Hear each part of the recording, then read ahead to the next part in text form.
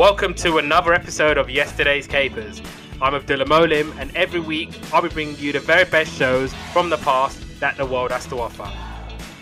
We got a hell of a lineup for you this week as we put the Weekenders up against Doug. And we take a special look at a special cartoon. Hey Arnold! There's so much to say about this magnificent creation. We'll talk about the characters, episodes, storylines, and everything in between. And we'll give some love to the more recent Jungle movie. Producer Paul and I are still in different locations, but as ever, we're here to still bring you the very best shows from the past that the world has to offer. So, let's get started. And joining me as ever is producer Paul. Hey man, how's it going? And I'm delighted to say that joining us this week is Patricia again. Hey, Patricia. Hey, how's it going? Good, good. Thank you so much for joining us. Thank you for being so patient with me having a very busy day and weekend life. How you been? I've been pretty decent. I'm just been busy with school over the past summer. I just finished taking accounting and beginning Spanish because I want to minor in entrepreneur in addition to my major in broadcast journalism at school. And I've been doing a whole bunch of other projects outside of Old School Lane. But, you know, I'm still chugging along, even though that I decided that I was going to take a bit of a hiatus to kind of rethink of my focus for the channel and for my podcast. But other than that, I've been doing pretty good. Other than doing everything. I should have said host of Old School Lane. So that's okay. That's my bad, yeah. She's also a podcaster, Old School Lane. Check it out. It's on YouTube. Yeah, check out the one of 10 podcasts I've done over the past 8 years. Casual Chats, we're in between Picks Mix, Dream Machine, the Roald Dahl retrospective, anything, you know. Ooh, see, that's a lot. I probably should have mentioned some of the more prominent ones. So. No, it's all right. Don't worry about it. But yeah, for I guess for this particular podcast, what's more relevant for my podcast and my channel is that I have done 3 videos on Doug. I've done how Doug was influential with its simplicity. I did 5 reasons on why Hey Arnold was a huge improvement over Doug. And is Disney's Doug really that bad? Which I don't know if we're going to be talking about in this podcast. We'll touch on those kind of subjects. I mean, it's partly why I wanted you on this chat, because I know you've done a lot of stuff on Doug and Hey Arnold in particular. Yes. So is having your kind of input and expertise on the subject is very much needed for yes. what we're trying to do. So, yeah, and finishing off on Doug, I've interviewed the creator of Doug, Jim Jenkins, twice. Nice. And as for my stuff on Hey Arnold, I've did like a ton of videos on Hey Arnold. I did the origins of Hey Arnold, where Arnold started when he was from claymation to comic strips, all the way to the pilot and then the animated series that we know of today. There's the discussion of the Halloween episode, the Veterans Day episode, my 40-minute analysis video on the history of Hey Arnold the Jungle movie. I did the pros and cons of Hey Arnold the Jungle movie. I did my top 20 Hey Arnold episodes, and I've interviewed Craig Bartlett twice. Cool. Right. As we're talking about, we've got loads to get through, so I think we should get started right away. And I think we should start with Doug. So we're going back to August 1991, which is when I think Doug first appeared on our screens, and some of the things happening in the world. Tim Berners-Lee releases the files describing his idea for the World Wide Web, and www debuts as a publicly available service on the internet. Carlos Santana pleads no contest to marijuana possession charge, and conservative members of the Communist Party of the Soviet Union attempt to depose Mikhail Gorbachev in a coup d'etat. Doc Hollywood was in the cinemas, and Enter Sandman by Metallica was in the charts. Big tune. Big tune. I'm not sure if I know it, you know. Of course you know it. You definitely know this one. 100%. I know you don't know. You're notoriously bad at hit records and things like that. But Enter Sandman, you definitely know that. And so now we're going on to Doug, which was a American animated TV series created by Jim Jenkins, and it focuses on the early adolescent life of the title character Douglas Funny, who experiences common predicaments while attending school in his new hometown of Bluffington. And he narrates his story in his journal, and the show incorporates many imagination sequences, and it addresses numerous topics, including trying to fit in, platonic and romantic relationships, self-esteem, bullying, and rumors. Obviously, his family, Theda and Phil, mum and dad. He's got sister Judy, and in the later series, I think Cleopatra, the baby sister, and his dog Porkchop. And Jim Jenkins, he developed Doug from drawings in his sketchbook that was created over the course of the 1980s, and a mostly autobiographical creation, which is Doug, and it's inspired by Jenkins' childhood growing up in Virginia, and most of the characters in the series being based on real individuals. He first initially pitched Doug as a children's book to uninterested publishers before Nickelodeon purchased the show. And following this, the series underwent further development in which Jenkins meticulously detailed every aspect of the show's settings. And Jenkins was insistent that the series would have a purpose and instructed writers to annotate each script with a moral. And the unusual soundtrack consists largely of scat singing and mouth noises, which I thought was very, you couldn't not notice those things. And interestingly enough, it premiered alongside the Rugrats and Ren and Stimpy show. So, I don't know. I mean, putting them against those two, I think they kind of, at the time, didn't really like that, did they?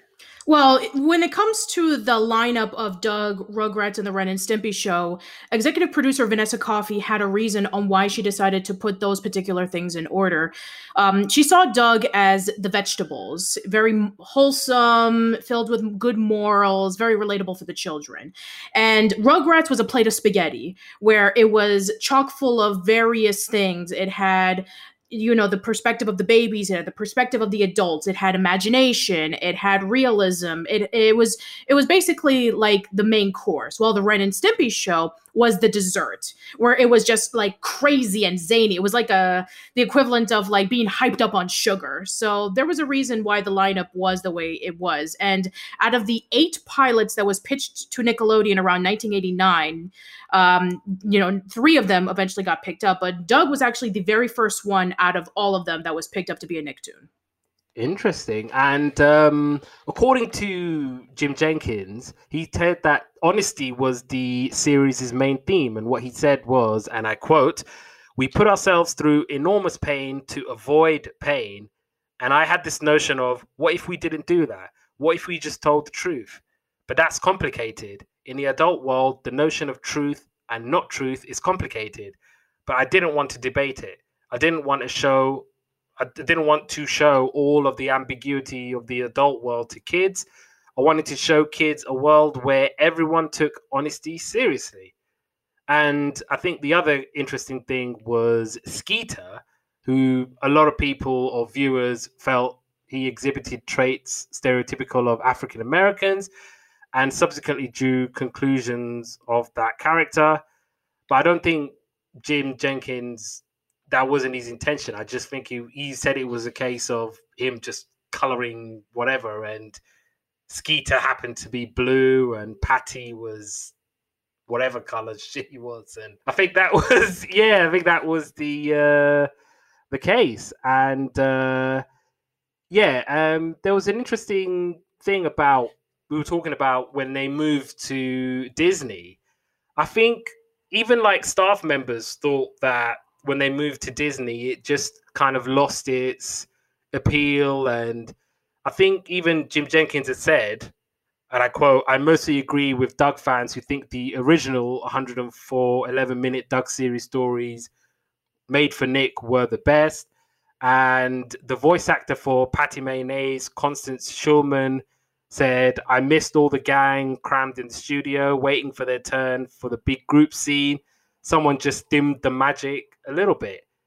And I think there was a rift between Billy West, who was the voice of Doug, and Jim Jenkins. Not necessarily. It was Was there? that the reason what happened was is that Billy West wanted to come back to do Doug, but at the time he was a prominent voice actor. I mean, you have to imagine that in the 80s, Billy West was just starting to get his foot in the ground with voice acting. He was in a cartoon called Beanie and Cecil, which was a Bob Clampett cartoon that was done by John Cristofalusi.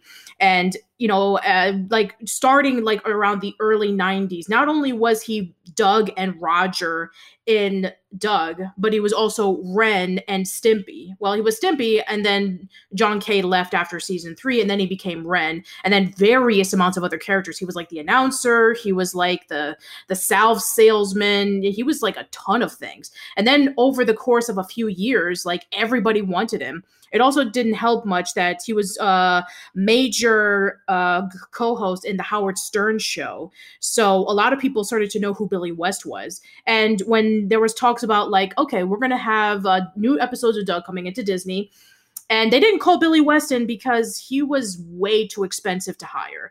And he was not very happy about it. I mean, he would have loved to have been a part of it. It's just that Disney thought it was just too expensive, and so they decided to hire Tom McHugh as the voice of Doug in the Disney version. And even still to this day, Billy West does not like the Disney incarnation. He will tell you up and right up how much he hates it.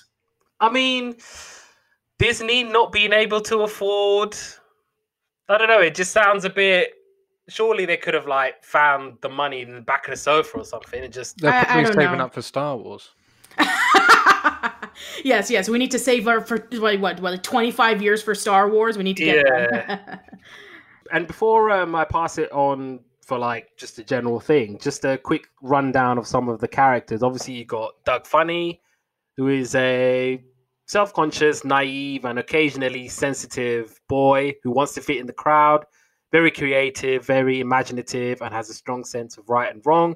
His older sister, Judy, she's like the extrovert. She's obsessed with William Shakespeare, and she's an aspiring actress and artist.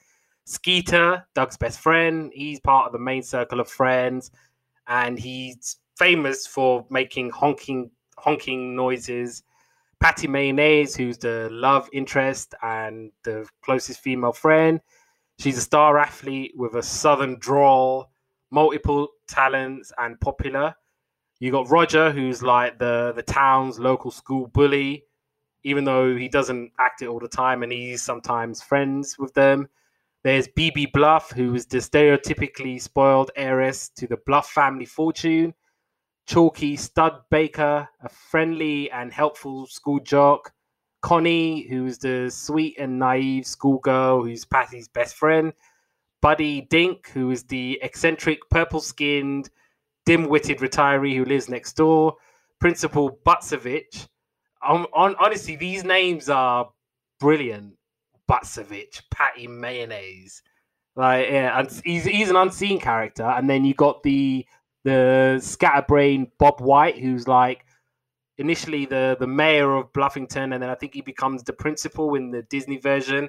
I actually really liked him. He made me laugh. And right, let me pass it on to you guys. What did you think about Doug? And did you remember watching Doug growing up? I remembered watching Doug when I watched the Disney version, but it's very familiar anyway. I think it's kind of like Man and His Dog, like you said, like the kind of Charlie Brown thing. So it's kind of just very familiar to watch. But I hadn't seen. I didn't remember any characters. Didn't remember any storylines or anything like that. One thing I did know was what was the sister's name again? Judy. Yeah, looked like a bloke on the screen. Like it's kind of like a kind of, I don't know. It's just some like I can't think of the word. There's this geezer with like glasses and things like that. And I was like, and then when it was like, oh, this is my sister, I was like, oh. You mean a beatnik? Yeah, I don't know what that is.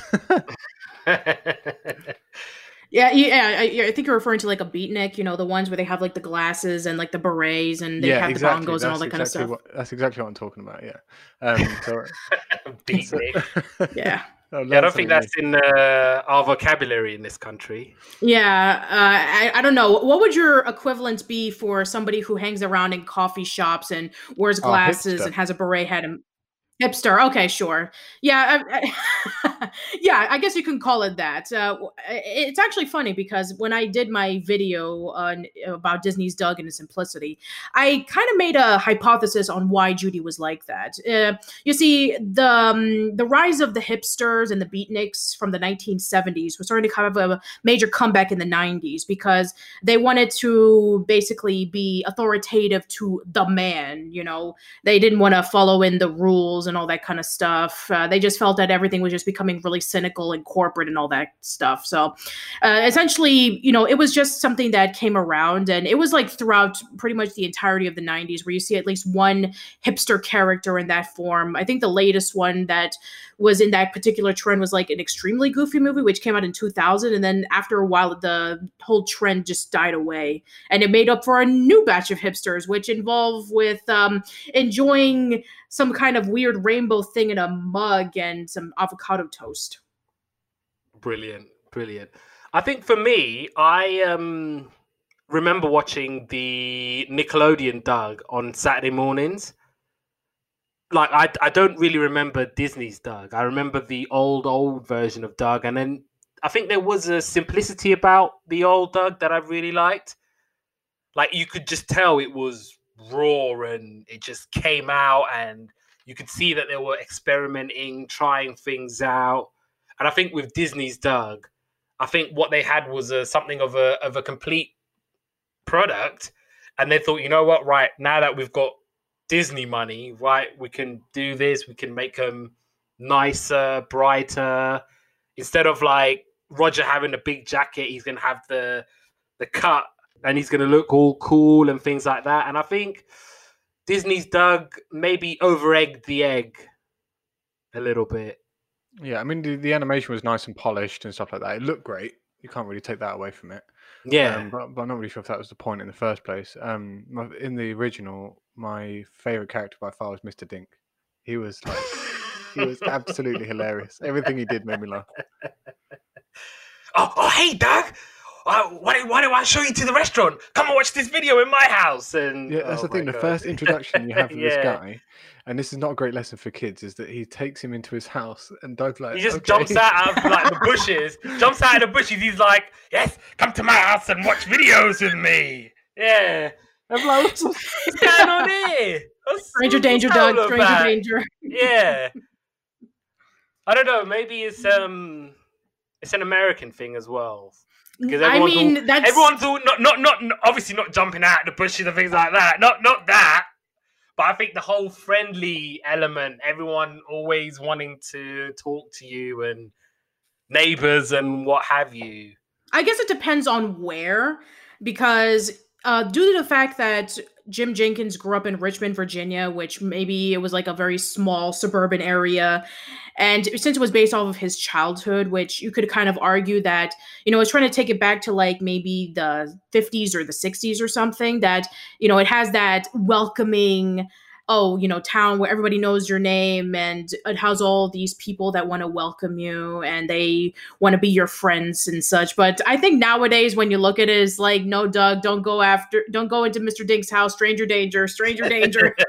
Stranger danger. Oh, that takes me back to like what year 2 assembly, and like the man in like a high vis jacket, don't talk to strangers if he's offering you sweets and all that. Yeah, all that but stuff, to be fair, I mean, he was just trying to be very welcoming, because I'm sure that, he doesn't get neighbors very often that they would come on by, and they come from Bloatsburg, which is far away from Bluffington. And so he has this, for some reason, he has this hometown video showcasing everything about Bluffington, about the mall, about Honkerburger, about the, where the nematodes are at. It's like really interesting. It's like, I mean, if I were to go over to your place, would you give me a DVD of everything that you have in your town?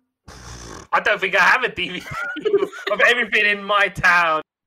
Yeah, I think nowadays we have the internet, so we can just look up the stuff that we need to. But I take it that in, the 90s, I think I remember like when I first moved to Florida, I got this VHS tape about all the things that you can see in Disney World. So I think that, those kind of things are not like really there. I mean, the only time in which I can think of that's the closest is that, those official, I don't know if you have this in the UK, but in the US, we have the websites for every single individual state, and they would have like a 2 to 3 minute video on YouTube about like, come to this particular place. We have this, we have that, all that kind of things. I don't know. We have a website of each individual county, and it says what day the bins get taken out and how to complain about parking. Yeah, I think that's what we need to know here. I doubt I could like pull out a 2-minute video of Ilford. It would be anything other than just stop. Who cares? Move on. Yeah. I mean, I guess it does make a lot of sense because, the family had just settled into the house and they were looking for something to eat. And they were saying like, hey, go next door to see if you can find somebody who can tell you of the nearest burger place. As opposed to like, hey, son, go look through your phone and see if, where the nearest McDonald's is. So, yeah, I mean, times have definitely changed over the past 30 years. Completely, yeah. I was having that discussion this morning actually with my wife. That it's back in the day. If you wanted to know something, you read a book or you spoke to someone. Like Yellow Pages. The Yellow Pages. Exactly. You couldn't just like find out information. Like there's so many things that I've done, like fixing my car or figuring something else out, that I just check my phone, a quick video, a quick article, whatever it is. I mean, to be honest, you don't even have to read it anymore. You just watch a video. And then you learn how to do it. And then before that, you had to go to the library. You go to a book. You do a course or you speak to a professional or something like that. So I think the world's changed like a ridiculous amount. I think we kind of mentioned it before, but I think if we move on to episodes, and we'll try and keep it in as much order as we can. So I think the pilot was Doug Bags and Nematode. Yes. Well, I mean, technically, that was the first episode. The first pilot episode is called Doug Can't Dance. I mean, because you know what? Like, when I actually managed to watch Doug Can't Dance and Doug Bags and Nematode, but I think it makes sense that was the first one, because he's literally going, right, we've moved in. Yeah. Blah, blah, blah, blah, blah. It sets the scene, and it kind of sets it up. And then the next one is his first day at school, and then the right. But you can definitely tell, looking from Doug Can't Dance to Doug Bags and Nematode, is that the animation in Doug Can't Dance is much rougher than Doug Bags and Nematode. Which you can definitely tell that is the first episode. Yeah, I mean, I quite like that. It was a bit rough around the edges. It's kind of like, yeah, I can empathize with something being rough around the edges and not being perfect. And, like when you're coloring something in and you don't necessarily color within the lines and you got little bits sticking out. I think again, going into like how things have changed, it's like the reason why Jim Jenkins drew the style of Doug the way it is because he was heavily influenced by just doodling. Like he would constantly draw, and that fit the style of the show. If you were to do something like that for today's cartoons, people will say it's lazy and it's inconsistent and it's rough, and something like that would not be approved by today's standards, especially with everything being on computers and everything needs to look clean and sharp and shiny and all that kind of stuff. Right. So in terms of you, Paul, what did you watch? Bags and Nematode or Doug Can't Dance, or did you? I didn't even know that was not the pilot. Was that not the first one you watched? Doug Bags and Nematode was the first one I watched. Oh, okay. So we can just kind of talk about that one then. Yeah, and we've kind of touched on it already, to be honest. You guys are going to be able to flesh this out way more than I wrote notes on, but my quick overview was Doug moves to Bluffington. It makes the population 20,001. Oh, that's a good spot. That I totally forgot. That's a great spot because it's a little timer thing. And he's like, "I am the one." Then one of the first thing that made me laugh about this was that the dog is in the boot. What's that? The dog's in the boot of the car. Oh, So they are not kind that of he's a vegetarian, but that. no, because they don't know he's vegetarian now. So yeah, pork chops in the boot of the car, and he kind of just hops out. Oh. So Doug's worried about getting new friends. His dad's a snapper, and he's got a job at a store in the town. They have a quick family photo. So Doug gets sent to get some burgers, and then he goes into Mr. Dink's house. Yeah, so he said, he takes Doug into his house, even though he said no. So Doug said, no, I've got to go. And he still kind of drags him inside. So I thought that's quite an interesting bit. So Doug goes to get burgers. Skeeter comes in to help him order because he tries to order, and they're like, "I want a cheeseburger," and he says some completely different words. I don't even know what funny he says. names. I wrote that note. Funny names for burgers and fry, but salad from the salad bar is exactly the same. Yeah, pretty much. I did translate Patty's name into English, and it translates directly into burger sauce. So what do you mean? Because her name's Patty Mayonnaise, right? Well, patty is like a burger thing.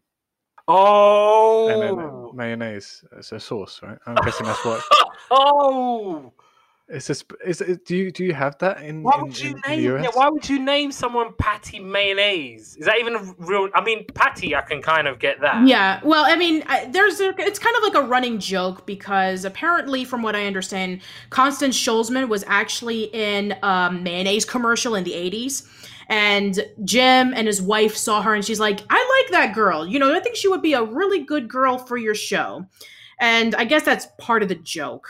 A joke that none of us kids would have gotten because we didn't watch that kind of stuff in the 80s. Is that where that actually came from? Patty Mayonnaise? That's just a theory, but I think that's like part of the joke. I think the mayonnaise part. As for the patty part, I do not know. I think that theory holds up, to be fair. I mean, it's the best we've got. And so he meets Roger, and Roger kind of tricks him into saying that if you catch a nematode, you're going to be a town hero. So you got to come to the lake or the swamp or whatever it was at like 6 a.m. or something. Yeah, Stetson's Pond. That's Stinson's Pond. Yep. And then so he has to stand on all fours, make some weird, funny noise. Yeah, or something like that. That's the one. Yeah.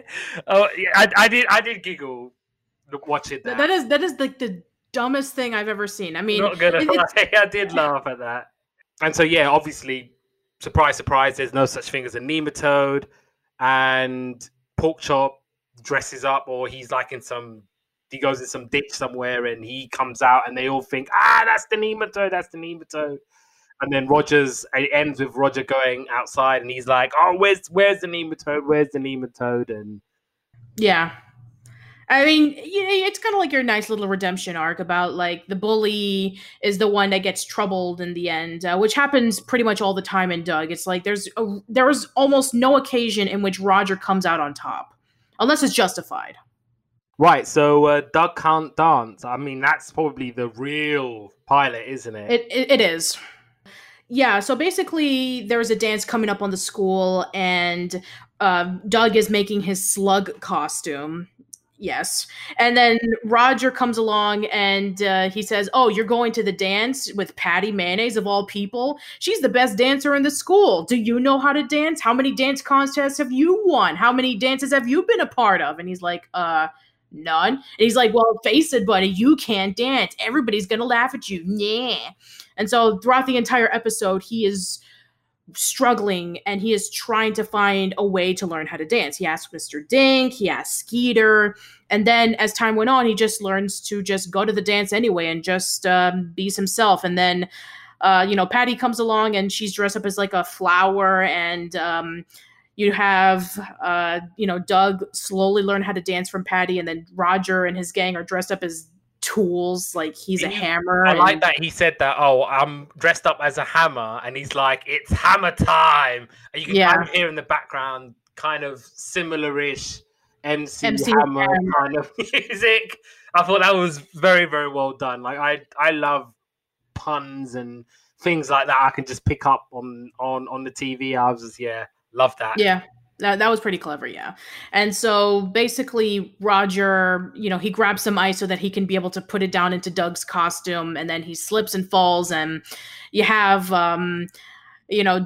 Doug having his foot hurt because Roger bashed on him, even though that it's a costume. I mean, it should either be made out of like a balloon or maybe like pillows or felt or whatever, but no, apparently it hurts his foot like a real hammer, and he's like bouncing around, and everybody's thinking that, oh, this is the new slug It's a really dance. cool dance, yeah. Yeah, So come on, everybody. Yeah. everybody does it. It was a nice, lovely ending and a nice, happy ending, which I really, really like. So that was another fun episode. So episode 4, you watched that, didn't you, Paul? Yeah, so actually, I enjoyed this episode because I was a member of the Scouts. So it starts off where Doug joins the Scouts and he's doing the Scouts promise, going dib dib dib thing. I promise that I'll do my best, and I don't know what the American one is, to be honest, but You mean like the Boy Scouts? yes, Boy Scouts, yeah. So he's off in the woods doing his little. So what we had in the UK, and this is the same. They kind of go to a camp and they all gather around this kind of thing, and they do the Scouts promise. I promise. I'm not sure what the thing is, but it's like, I promise I'll do my best for God and for the Queen and help each other out. I will do my best for Queen and for country. Isn't that the UK one? Yeah, something like that. Yeah. So anyway, God. So Doug is doing the Scouts promise thing when he comes up there, and then Roger's like, "I'll team up with him." He's like, to the leader, he's like, "Oh, hey, I'll take care of him, Mr. Dink. I'll show him around the woods and that because it's scary for new guys and this and that and the other." And Doug is actually quite scared about going into the woods. He's really nervous about all the things he sees and all he thinks he's going to see. Anyway, so they go on a walk, and they go to the camp. And Roger says, you got to hold all of this stuff, and he says, "Don't worry, I'll take your bag." And they go to the camp. And when they go to the camp, Roger's put his underpants on a flagpole and said, "This is our new camp flag." Yeah, very salute your shorts-esque.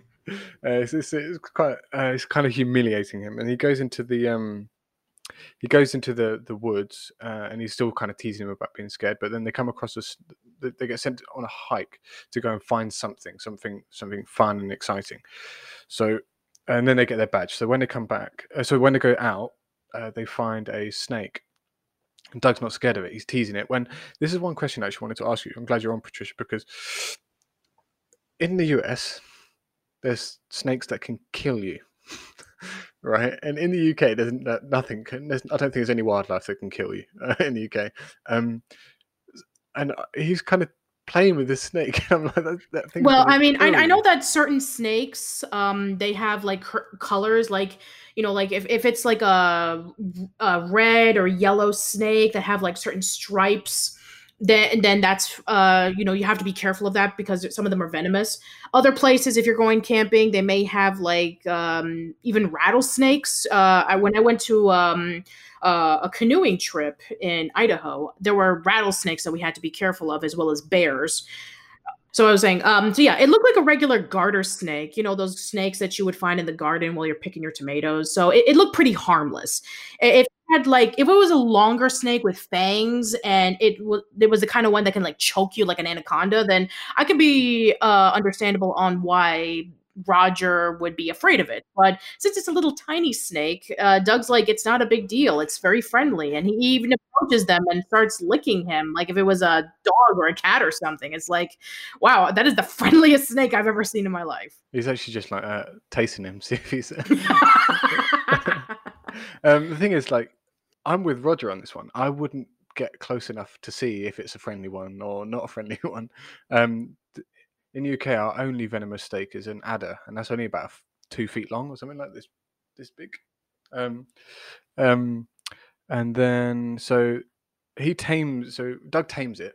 He tames this snake, and he takes it back to the camp.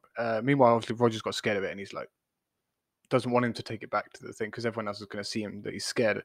So he's showing it to everyone, and everyone's kind of handling the snake, and they're passing along this line, and Roger's at the end of it.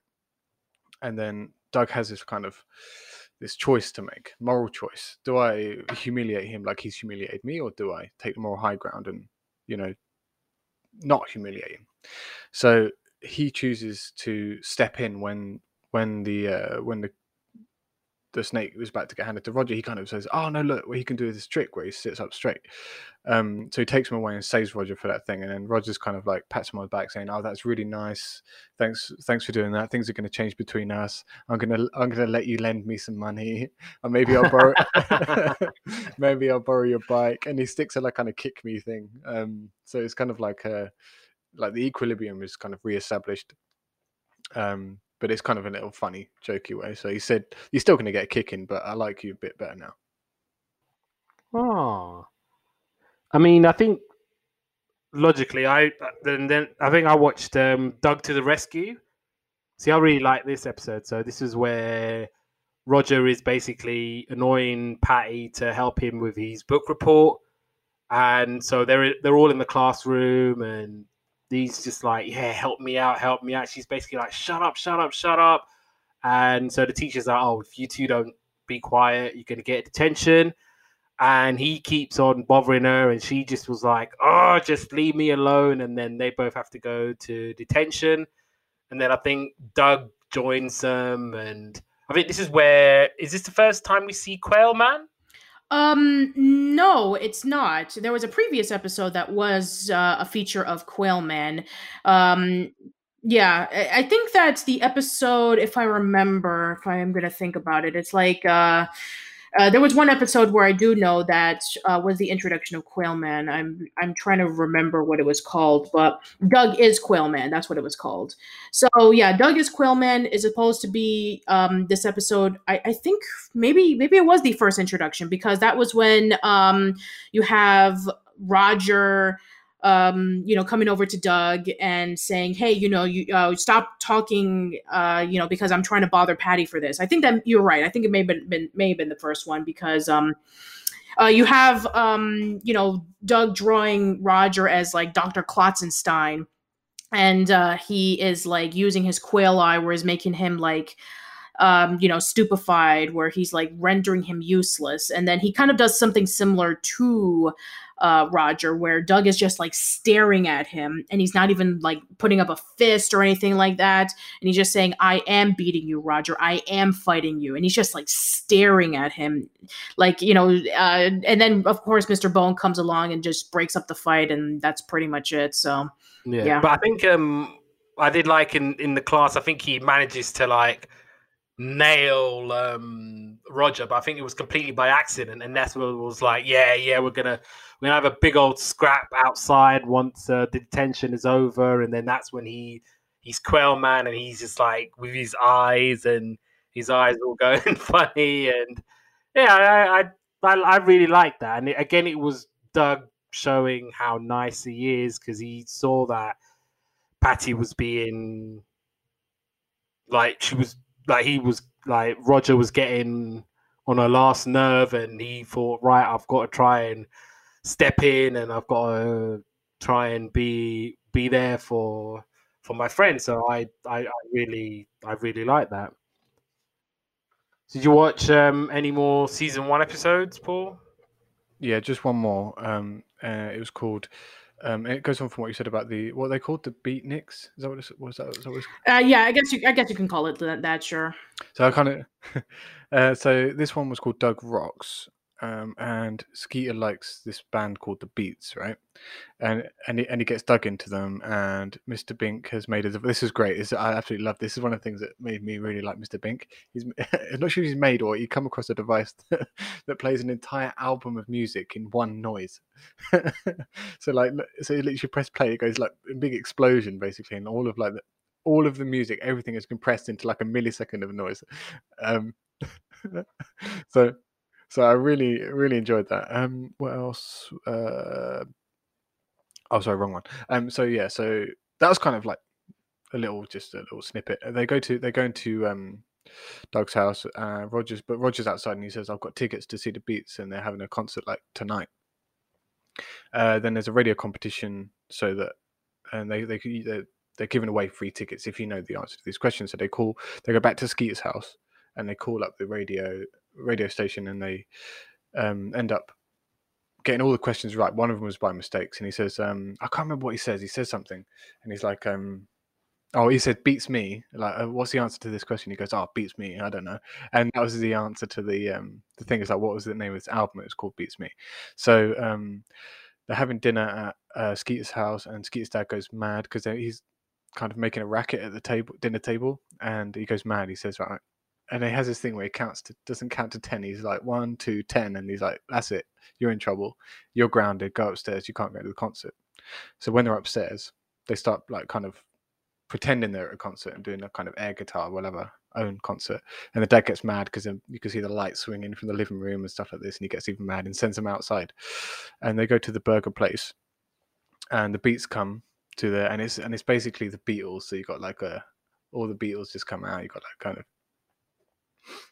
Ringo Starr and stuff like that. Just but it's obviously they're not saying it's them, but it's them, and it couldn't be anyone else. So then they give them jackets and stuff like that, and have a little kind of jam session with them.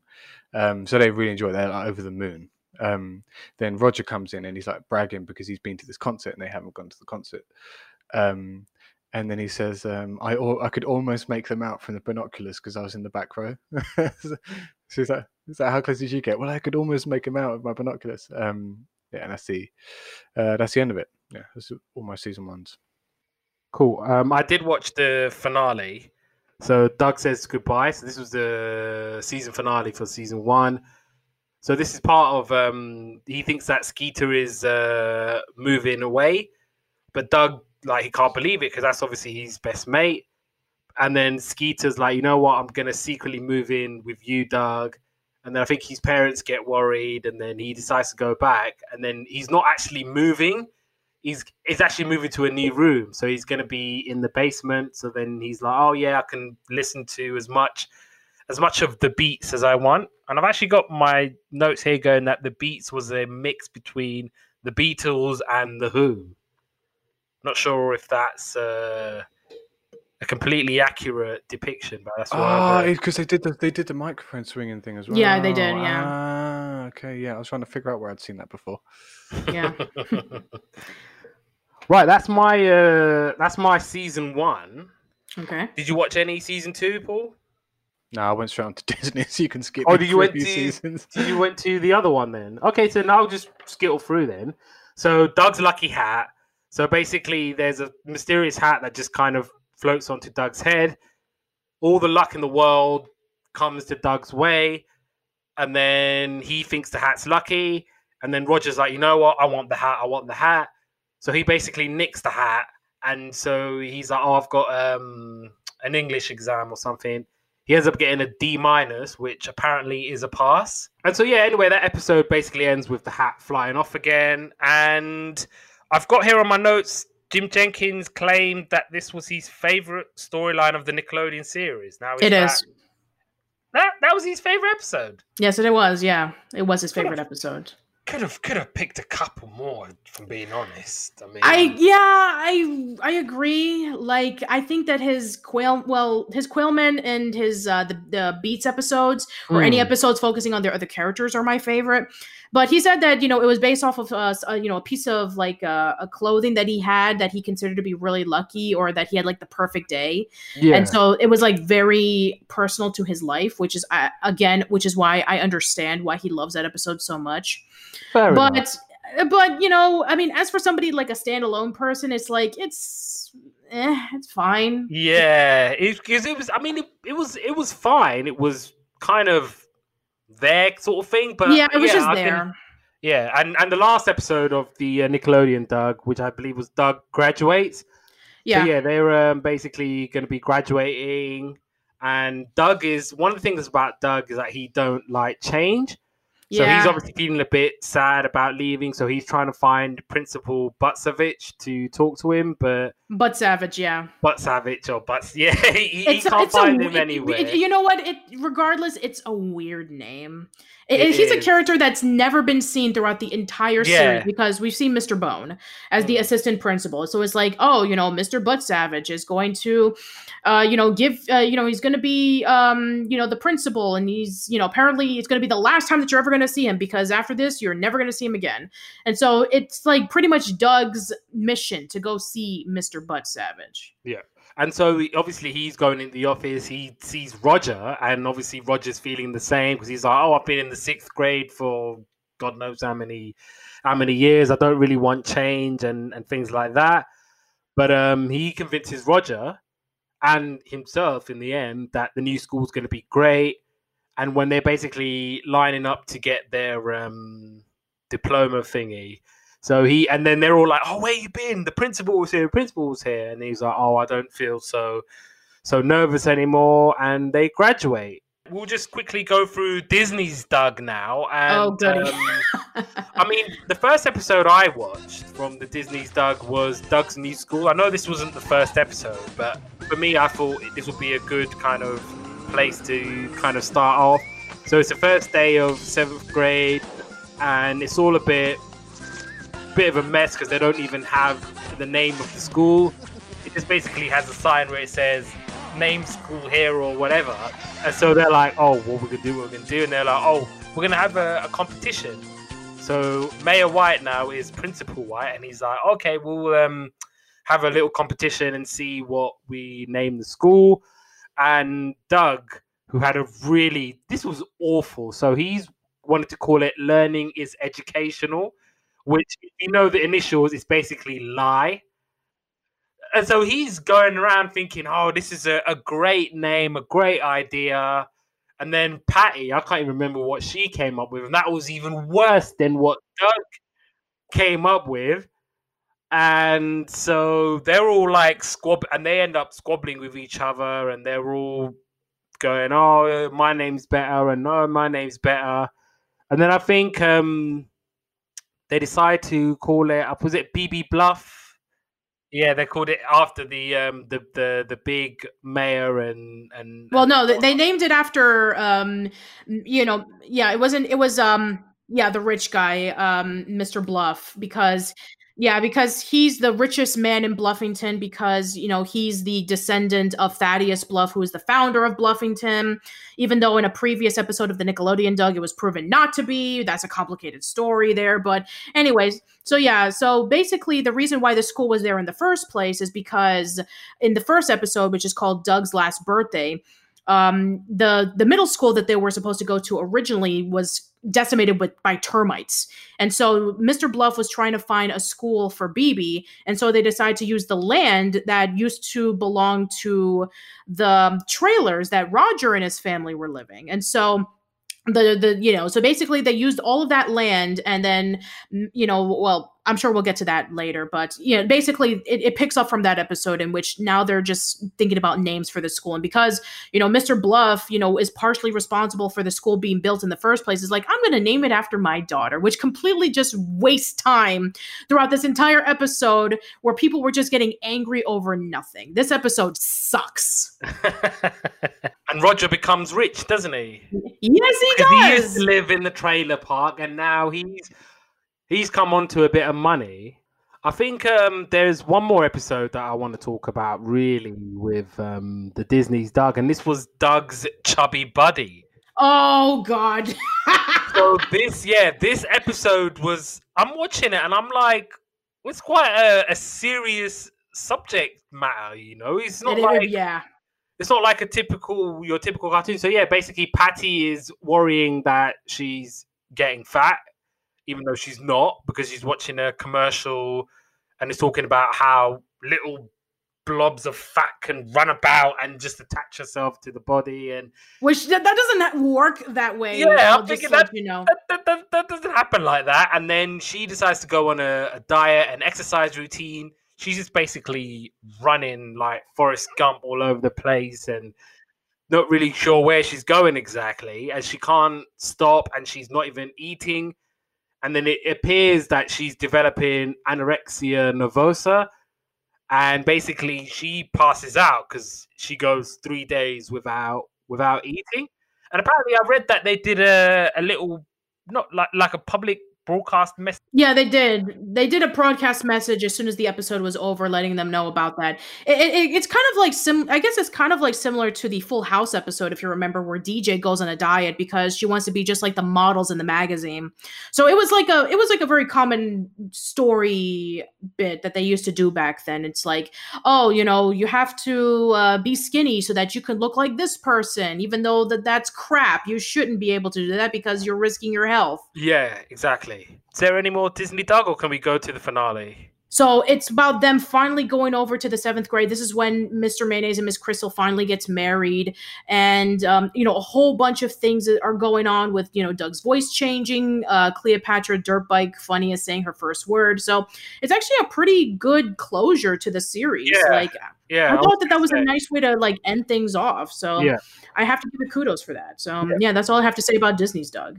I mean, like I said, Doug's Marriage Madness, and then I think it ends with Patty asking Doug on a date to the upcoming Summer Moon Festival. Yeah. And Doug reaching the last page of his journal, and Porkchop gives Doug a new journal so he can write new adventures to fit in. And which they never do. There you go.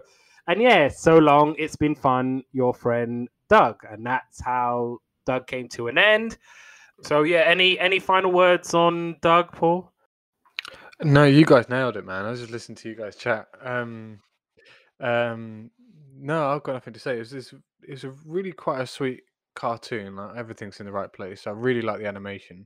You touched on it earlier; it's a little bit rough and ready in places, but I really think that adds to the charm. I think we spoke about it last week or the week before, where I think us as like kind of older people, like growing up with these cartoons, we like the drawing and we like the rough and ready style and the real side of it, whereas kids nowadays maybe like stop more motion the CGI about, stuff. yeah, exactly. So maybe they like the CGI more, but these like hand drawn things and the animation and this kind of style, we can kind of see the brush strokes and things like that. I really like it. I do as well. And like I said, I fairly enjoyed it as a kid, and I enjoyed it again when I was watching Doug. So good stuff there. So now we're talking about The Weekenders. So we're going back to February 2000 and some of the things happening in the world. Tarja Halonen is elected the first Finnish female president. The last original Peanuts comic strip appears in newspapers one day after Charles M. Schulz dies. Cats, Broadway's longest running production, shuts down after 18 years. Scream 3 was in the cinemas. And Moving Too Fast by Artful Dodger and Romina Johnson was in the charts. And so The Weekenders, this was an American animated TV series created by Doug Langdale, centers on the weekend life of 4 12-year-old 7th graders, Tino, Law, Carver, and Tish. And it details what they do in the weekend. There's Tino Tonatini, who's a witty, humorous Italian-American boy. You got Lorraine Law McQuarrie, who's a tomboyish, somewhat short-tempered Scottish-American girl. Carver Descartes, who is a proud, confident African-American boy. And Petra Tishkovna Katsufrakis, or Tish. She's an intellectual and bibliophilic Jewish-American girl of Russian descent. And it was actually known for its distinctive animation style, similar to shows produced by Klasky Supo, such as Rocket Power and As Told by Ginger, and one of the few animated series where characters' outfits change from episode to episode. That's what I'm talking about. And it's set in the fictional city of Bahia Bay, which is based on San Diego, where the creator lived.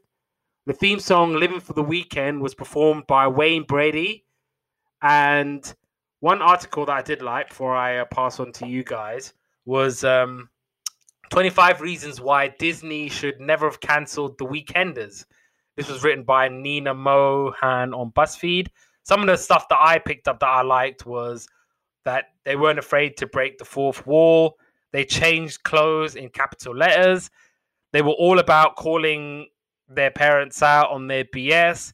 And despite being 12, they had the sickest comebacks, which made me laugh. I think Law saying to Tino, "You have a pretty good posture for someone who has no backbone." That made me laugh. And the other thing I wrote was that they also understood how time and youth are fleeting, which is, I think, it's really, really true, because kids, they want to like rush into growing up, and it's like I tell this to, like, you know, my little cousins or whatever. Like, it ain't all that. Growing up, going to work, having responsibilities and things like that, it's definitely not worth the hassle. So yeah, let's talk about The Weekenders. What did you guys think? I didn't even know this show existed. I'd never heard of it before. I enjoyed it. Kind of an anime-esque kind of like drawing style, I found, of the characters. Not sure if anyone else agrees with that, but I didn't pick up the anime, but I don't know. Maybe it's very slight. It's not, obviously it's not, because anime is all about the thing. But it had something about it that kind of reminded me of anime. It wasn't. Yeah, I've got things to say about this show later. But what I was gonna say was, what I remember watching this as a kid. It always like, it would come on in the summertime for some. That was when I always remembered watching this program, when it was like really, really sunny, really, really nice weather, and yeah, it would just come on the telly. And it took me a while to realize, and this is so daft, and I can't believe I didn't notice, but it took me quite a few episodes to realize that the episode happens over a weekend. And it says like, and it's called The Weekenders, and I was like, I mean, it's not going to happen. I mean, it's not going to happen on a Tuesday afternoon, is it? Because most likely they'd be in school. But the thing is, like, normally on a cartoon, the day of the week isn't necessarily referenced unless it's important in the episode, right? It just happens on any particular day. So it's just, when I think it must have been like the second episode or something, or really late towards the end of the episode, when it's just like Saturday, and I was like, was the last slide I saw Friday? Is this happening over a weekend? And I was like, damn it. It's called The Weekenders, so that's when it tends to happen. What about you, Patricia? Did you actually remember watching this show, or? I briefly saw it when I was a kid. I must have been, well, I mean, it was probably like 13, but I saw like bits of it, but I was already familiar with all the other stuff on, the lineup, like Recess and Lloyd in Space and Fillmore and all those other slices of life cartoons. I didn't like watch it religiously, but I did see it from time to time. And this was like the first time in a long time that I actually like marathon through at least like half of the episodes, because I've only saw like maybe like 1 or 2 episodes, and then I've never seen the rest.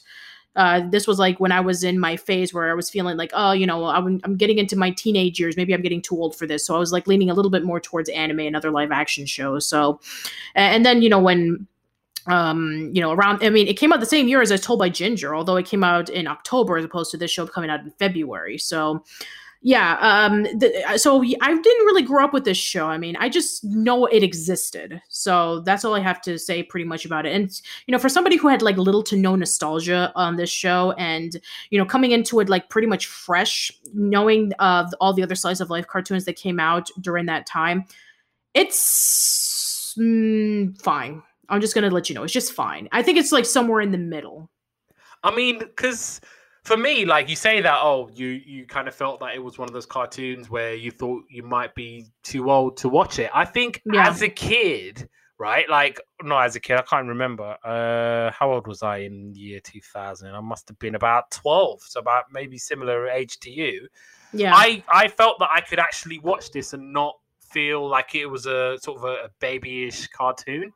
I mean, it makes a lot of sense because the characters were 12 as well. Yeah. And I'm watching it then, and I'm thinking, this is a really easy to watch cartoon. Yeah. They all seem pretty much like, they're not like pre high school or things like that. Yeah. But then again, yeah, so like middle school, so that's where they're at that kind of stage in their life. So I can kind of relate in terms of that age group, and Right. with some of the characters, I can kind of pick out little things that they do at the time, and I'm thinking, oh, I can kind of see myself in a little bit in what Tino does or what Carver does, and I can pick up slight few things. So at that time, I did, whenever it used to come on, I would watch it. I would enjoy it. Again, it wouldn't be something that I would go out of my way and look for, Sure. like a Recess or Hey Arnold. or a Hey Arnold. Exactly. You wouldn't be one where you're like, oh, when's the Weekenders coming on? Yeah, I mean, it came on. Yeah, sure. If it came on, you watched it. It's not like a show that you would like be crazy to watch like the next episode because, it's pretty standard for a typical cartoon that came out during this time period. But yeah, I guess we can start talking about some of the episodes. So again, I was watching this for the first time in like 20 years. Believe it or not, the show came out 20 years ago. So yeah. Yeah, so yeah, I mean pretty much almost, well, I mean I didn't see, like I said, I only saw half of the series, but most of the episodes that I did see, they pretty much were like beat for beat plots that I've seen in pretty much almost every single slice of life cartoon that came out. Just like, the first episode, which is called Crush Test Dummies. So Lore thinks that Carter has a crush on her, and she's like, really nervous about like telling him or something like that. But no, Carter is afraid that Lore had a crush on him. So basically, he's like trying to find a way to ignore her and not interact with her, even though that in reality Lore had a crush on somebody else. And it's I've seen this before in Doug, that episode, Doug's Secret Admirer, where Doug receives a letter from his locker and it said, oh, you have a secret admirer, but it's BB. And it's like, oh, but I don't like BB. So he tries to stay away from her and then eventually approaches her, and then very similar to the episode of The Weekenders, it was just a simple misunderstanding. The Recess did the same thing, in which they thought that TJ and Spinelli had a thing together. Arthur did the same thing, in which they thought Arthur and Francine liked each other. So yeah, it's a pretty typical story that I've seen before. And also the following episode, Grow Up, where Tino's in this bounce house and he's bouncing around and he's having fun and he's happy, and then everybody's laughing at him, and then he tries to be mature. Again, I've seen this before. It's like, I don't like fun. Fun is for kids. I'm going to be an adult and I'm going to wear a suit and tie. I'm going to pretend I have back issues, even though that I don't. Yeah, I mean, I do like the moral, though, of, the fact that, he didn't care what everybody thought of until, he saw the bounce house again and, everybody was like jumping on it. And then he decides to jump in and then everybody's laughing. And then they're like, wait a minute, that looks like fun. I'm going to jump in. So yeah, I did like the morals in that, but again, it's just something that I've seen before. I mean, it's not like with Recess or Hey Arnold or As Told by Ginger, in which they were able to shake up the formula a little bit, and they were able to give us episodes that a lot of people remember because it took that kind of risk. So another episode that I thought was, that I saw next was episode 2 of Shoes of Destiny, where, Carter saw a pair of shoes and he wants to wear it so that he could be part of the cool kids. Doug did a very similar episode in which that, he saw a pair of tennis shoes that belonged to this cool basketball player, and he wants to own it because, he thinks it'll make him good at basketball. And so eventually he just like, the shoes don't make the person, I make the person. And although the one thing that I did like about that episode, where he was saying about like, I want to be part of the cool kids, cool, amazing, radical person, and it stands for CARP, and he's like, at least it wasn't cool, radical, amazing person, which is crap. So that actually was pretty funny. I thought that was a pretty clever joke. So yeah, I mean, in terms of season 1, I'll just talk about one particular episode that I did like, which was To Be or Not to Be. So basically, Trish is missing out on a weekend with her mates because she was trying out to be in a Shakespeare play, A Midsummer's Night Dream, which when I was in year 6 or the 6th grade, we did a class assembly about A Midsummer's Night Dream. Yeah, I can't remember what character I played or what it's. I know it. I think it's about where it's about a love potion, and it's actually a comedy. That's it. This Midsummer's Night Dream is a comedy. It's not a tragedy. No, it's not. It's one of the very few comedies that Shakespeare's ever written. Yeah. So I did make a note of that, and yeah. So her artist friends don't really notice her too much. And they're all kind of like, oh, they're using you. And Tish is like, no, they're not. They're my friends. I don't want to be your friends anymore because they're basically taking the mick out of her for being in a Shakespeare play. And they're like, oh, this is what Shakespeare does. And to be or not to be. And basically just mocking her. And then she starts to realize that all of her artist friends don't really like her or notice her. Basically, it's the day of the performance. Everyone's getting a muffin basket except for her. Her dressing room is basically the janitor's closet. So she's just like, right, you know what? I'm not going to do it for you guys. I'm going to do it for my friends who are watching. And she only has like one line. She's like, you know what? I'm going to say this one line. And I'm gonna perform it to the best of my abilities. And that was one really fun episode from season 1. What about you, Paul? Patricia took my episode 1 episode, and then I went on to 3 and 4 seasons 3 and 4. So I'll go last. Was there a season 4? Yeah, there was. Yeah, so I don't. Oh, okay. So I did watch the finale. So I must have watched the season 4. So. Come back to me at the end because. Did you watch the finale? No. Oh, okay. No worries. Yeah. So I did. No, I did. I have a lot to say about it. I thought it was outstanding, but we'll go to that in a bit. Yeah, season 2. I've got Tino and Carver get into a fight about. I hated this episode. By the way, this episode was just awful. Was it? Oh yeah, I thought it was awful. Like Tino and Carver get into an argument because Carver was trying to show off his pool skills. And then they start like arguing with each other. It's like, oh yeah, well, stop showing off. It's like, at least I'm not a wimp. And so they decide to just disband each other. And then Lore and Tish get into an argument out of something that wasn't even them. And then the movie theater starts getting into an argument out of something that they don't even know about. And it just caused this huge ruckus. And then at the end, Tito lies to Lore saying, oh, but we're friends. And then Carter said the same thing to Tish. It's like, oh, but we're friends. So they essentially became friends out of a lie as opposed to being genuine with each other, which sucks. That's how most friendships are. They start off on a lie and you just carry on and just... You pretend to be friends forever and ever. It's a real. I didn't really like it. It didn't sit well with me. I just felt that it was just like forced. It's like, okay, so let me get this straight. So you don't even know what the argument is about, and yet you're going to side with this one person based off of something you don't even know about. Which technically it was Carter's fault. Because if you saw in that scene where, he could have had easily done that shot in the pool table, or instead he just decided to show off. It's like, oh, I'm going to do it in this side, even though that it's way far away.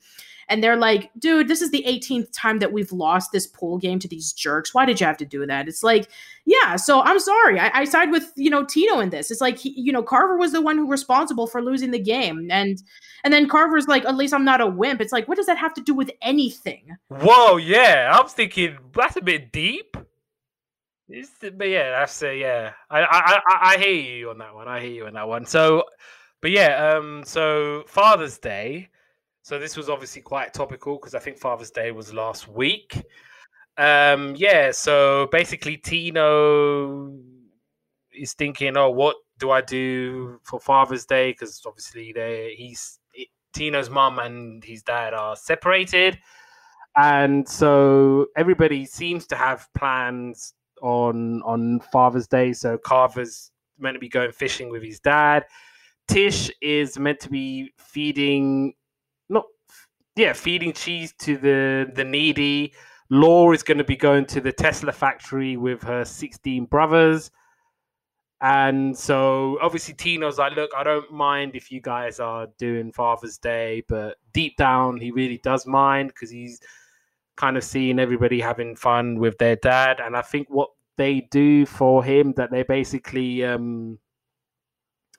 decide to all hang out together so that he's not feeling too left out, which I thought was really, really nice. I really liked that they did that for him, and they were there for their mate when he needed them to be. So I thought that was really, really nice. And so what? Yeah, this is your time to shine, Paul. What did you watch? So I'm going to go from 4 and then back to 3 because when I've said what I've said in 3, I've got nothing to say. So the episode, I don't know, it's series 4, episode 11, and basically, Laura's hurt her leg and she's got to go to the hospital, and she's getting seen to by this paramedic, and he's saying, "Oh, this is my first day. I used to be a bouncer up the road in this club." And so she starts freaking out because she's in the back of an ambulance with some like rookie trying to give her an injection, and she has to have this surgery where they put a camera up and they laser some bits and pieces. I can't remember what she actually done with her leg, and so she says to everyone that she'll leave them something in their will. Except for Tish, and she leaves her out, and she gets like she's really sad that she's left out of this left out of the will, and then so Tish like sort of talks to everyone, and she comes back and says like, "Look, what's the deal?" She confronts her, and she says like, she tries to calm her down because she's Laura's really scared about going into surgery, so she calms her down, and then when she's calmed her down, she said like, "Look, what's the deal? You left me out of your will. I thought we were mates," kind of thing. She goes, "Yeah," and this was meant to be in a nice way, but I think it didn't. It was taken nice in the cartoon, but I didn't think it was nice. She kind of basically said, "I didn't leave anything because nothing's good enough for you," and I think it was meant like like you're better than everything, and what could I possibly give you? But that's not the whole point. When someone dies, something to remember you by. It could have been anything. Then anyway, that's kind of the end of the episode. Right, so now back to this episode. So back to this episode, series 3, episode 24. It's called Imperfection. Now, my notes were a little bit better on this one. So is this the one where I think you're going to talk about? Yeah. So do you want me to talk about it now, or do you want to go? Yes. Talk about it. Right. So this is actually quite an appropriate time to be talking about this, I guess. But so Tish gets a negative comment on a report card, and she kind of loses it because she's like really upset that she's got something negative. She's normally like A++, best report card in the whole world, and then she tries to say that she's not a perfectionist, but she can't shake it. She like tries to do things on purpose, but it drives her even more crazy. Like she messes up her bed on purpose, but like puts one kind of crease in it so it's not perfect anymore. She wears odd shoes, and she like goes in the hallway and makes her picture wonky. And she doesn't help her friends build this. They had this like kelp sculpture, and she doesn't help them because she thinks that she'll take over and make it perfect, and she'll obsess, and she's trying not to obsess. Then her mum says, "Why don't you just try doing one thing instead of taking over the whole thing? Just do one thing." And then she says, "Okay, I'll paint it." And then she ends up painting it, and then she's like, "Oh, I could do that a little bit better." And then she kind of stays up all night painting it, and then she uses another kelp species that was spoken about earlier. And then out of absolutely nowhere, they had this.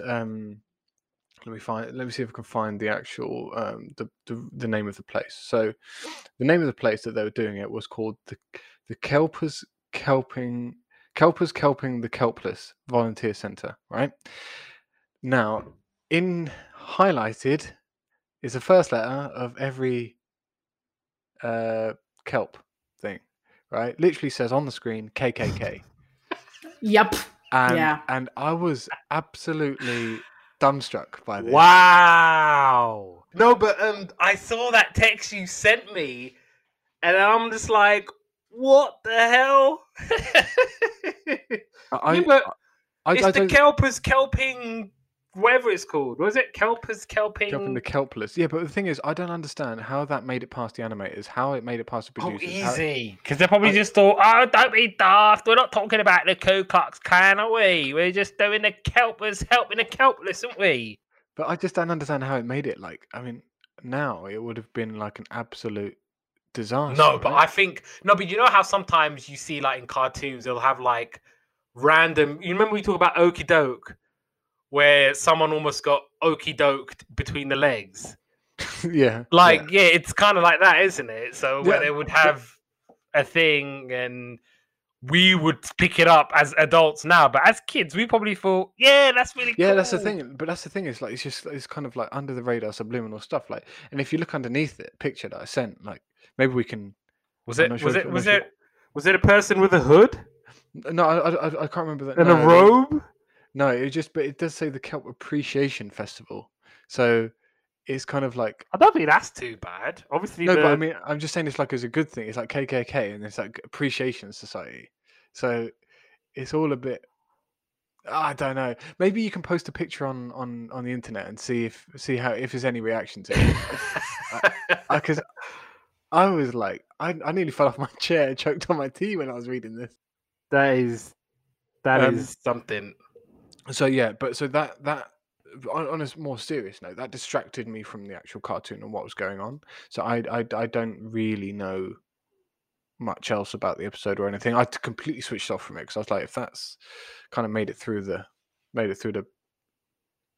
screens, then I don't know what. I bet to say you would about not have noticed it though as a kid. That's the whole point. No, I completely agree. Absolutely, I wouldn't even notice it as a kid. Yeah. Would not have paid it any mind. You would have just watched it and thought, "Oh, that's really cool. The Kelpers, and what have you." Yeah, I'm going to the KKK today. Yeah.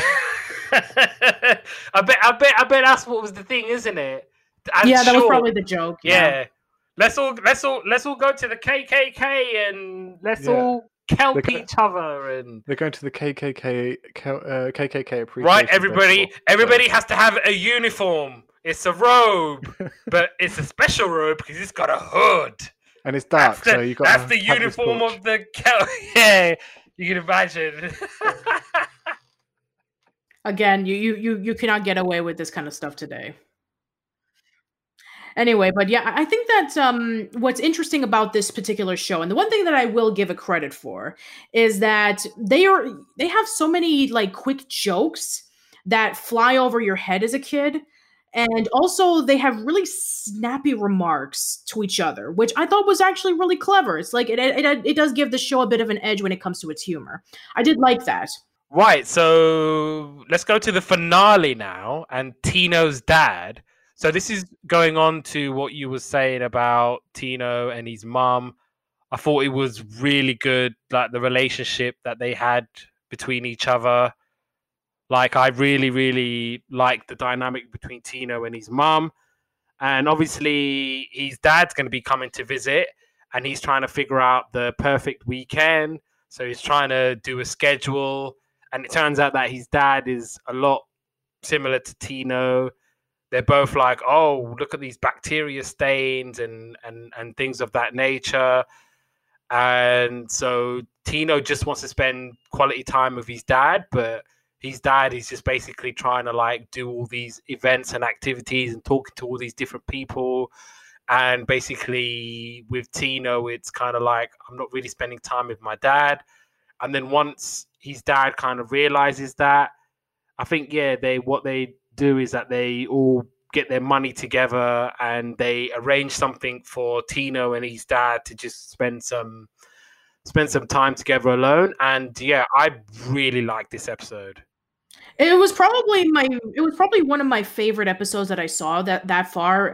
Not anything involving with like the adults, because I thought it was really interesting about how, since it was the last episode, people were like wondering about where's Tino's dad. It's like, what's he like? And so, yeah, the fact that his father is being neglectful again goes back into like Rocket Power, for example, in which Sam's dad visits the city of Ocean Shores for the first time, and then he's completely neglecting him because he's a businessman. He's constantly making phone calls, and again, going into as told by Ginger with Hello Stranger, it only took us up until like 16 episodes until we got to finally see who Ginger and Carl's father, and he's not the greatest dad either. So it was actually interesting to see that perspective in which he's like a very welcoming dad. It's like, hey, I'm a dad that I want to get to know everybody except for my own son. Great. I like that he even got on with the boyfriend as well. Yeah. So like they were in the house and they were like kind of bonding on the fact that she cooks really, really bad stuff. And they were like, oh, have you tried this? That's so funny. Have you tried this? And I did like that, but no, yeah, I really liked the finale, and it ended up going from an okay show to a really good show just on the finale for me. I think so, yeah. It's like, where was this? Yeah. The show like throughout the entire time was just okay, seen it before, terrible, and then it was like the last episode is like, the fact that this episode is the only one that lasts throughout the entire 24 minutes, because in The Weekenders, it's like, 2 episodes last for about 11 minutes, but this is the first and the last full length one, I think. And I think that it was like real. Oh no, there was some other full length episodes, but yeah, the fact that they were able to like end it off of this is like, man, I mean, I think that they were just starting to get the groove of what they were trying to do, because I think the later episodes are actually pretty decent for what they were trying to do. But it's like that one episode is like, man, they just ended it in the best way that they could. It's like, okay, I give you kudos for that. But yeah, I think that with the one thing that I noticed like throughout watching this series is that they always hang out in the same places every weekend. There's always the pizza place, the museum, the beach, and the Funville where they play pool or arcade games all the time. And I actually did find it kind of clever of how the pizza place is constantly changing their themes. Like one time it was a skating theme, the other time it was a Shakespeare theme, one it was a caveman theme. That's actually pretty interesting. I've never seen that before. Yeah, that was something about, because it's not like your everyday cartoon, and because it was, like I said, with older kids or whatever, I could feel like I'm watching this and I'm not watching a baby cartoon where it's like you've got the simple format. But yeah, like the standard of quality in the finale, it kind of overbears over the whole series for me, and it turned from an okay show to a very, very good show just on the finale. Yeah. But I think that what makes it interesting for me watching it is that, each of the characters have their own distinct personalities, but you have Tino, who's like the leader of the group, kind of, because we focus mostly on him, and he's breaking the fourth wall constantly, sort of like Zach Morris from Saved by the Bell, where he's narrating to the audience about what's going on in each situation. And then we have, Carver, who's like obsessed with being popular, and he's obsessed with shoes. Like there were a lot of episodes where he was like, I want to, design these pair of shoes, or I want to buy these pair of shoes. I want to go to this shoe fashion show. He's obsessed with shoes for some reason. And then we have Lore, who's like obsessed with sports, which of course she's a tomboy, and she's the youngest out of like 16 brothers, which is almost like pre-Loud House in a way. Like, how Lincoln is the only boy to like a whole bunch of girls. So that would have been interesting to see that kind of perspective. And Tish, typical smart girl. I did like the fact that, her family was from a different country. It kind of reminds me a little bit of like how a lot of slice of life cartoons, they have characters from different countries. Rugrats, you had Boris and Minka, who are from Russia and they were Jewish. Hey Arnold, you had Oscar Kokoschka, who was from Czechoslovakia. Various, you have your typical foreign exchange students. Fentruk from Doug was another example, from Yak Estonia. So yeah, I mean, like that's another thing that, the 90s slice of life cartoons were obsessed with. Like you have to have at least a single parent. You have to have one episode about weight issues. You have to have one episode about A kid cannot be a kid. They need to grow up to be an adult. You have to have the smart kid does not do very well on a test, and so they decide to dumb down themselves. And also, you have to have at least one foreign exchange student. So, yeah. Right. You can make a formula or a book about like the beat for beat of what you see in a typical 90s or 2000 slice of life cartoon. Right. So yeah, obviously normally now what we're going to do is we're going to try and pick which we preferred out of Doug and the Weekenders. I mean, for me, I was kind of mulling over because I really liked both shows. I think both shows were incredible when they kind of had their own kind of spark to it. But I'm going to kick off and I'm going to say the Weekenders because of Tino's dad and that episode. That episode was so good. It was a nice finale. It kind of ended the story well. It kind of showed Tino as he is as a person. I kind of see myself in him.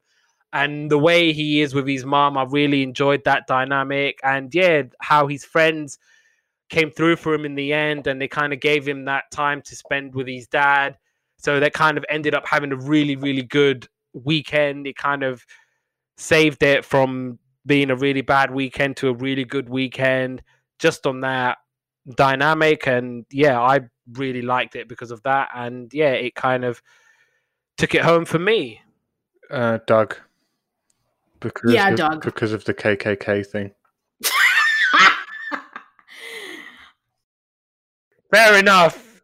Fair enough. I mean, I know you're going to pick Doug because you've done so much on it. And well, there's a lot of reasons to it why. Now, I know a lot of people are going to be angry at me saying, why did you pick Doug? Doug is a terrible show. It hasn't aged very well, but all that kind of stuff. And I understand. I understand from now. Here's the thing. Now we're the generation who grew up with the show.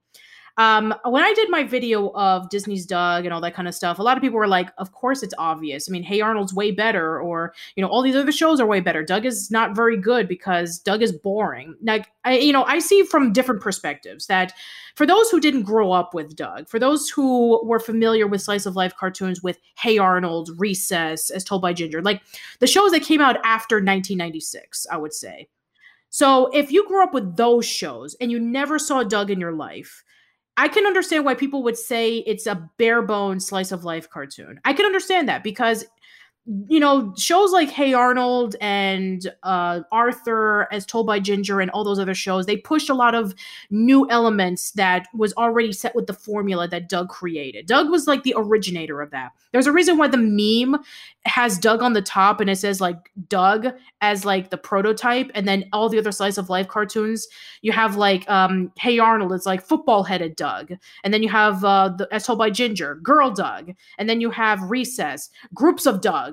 So it's like, Doug is the foundation while all the other shows are following up with it and they constantly have improvements.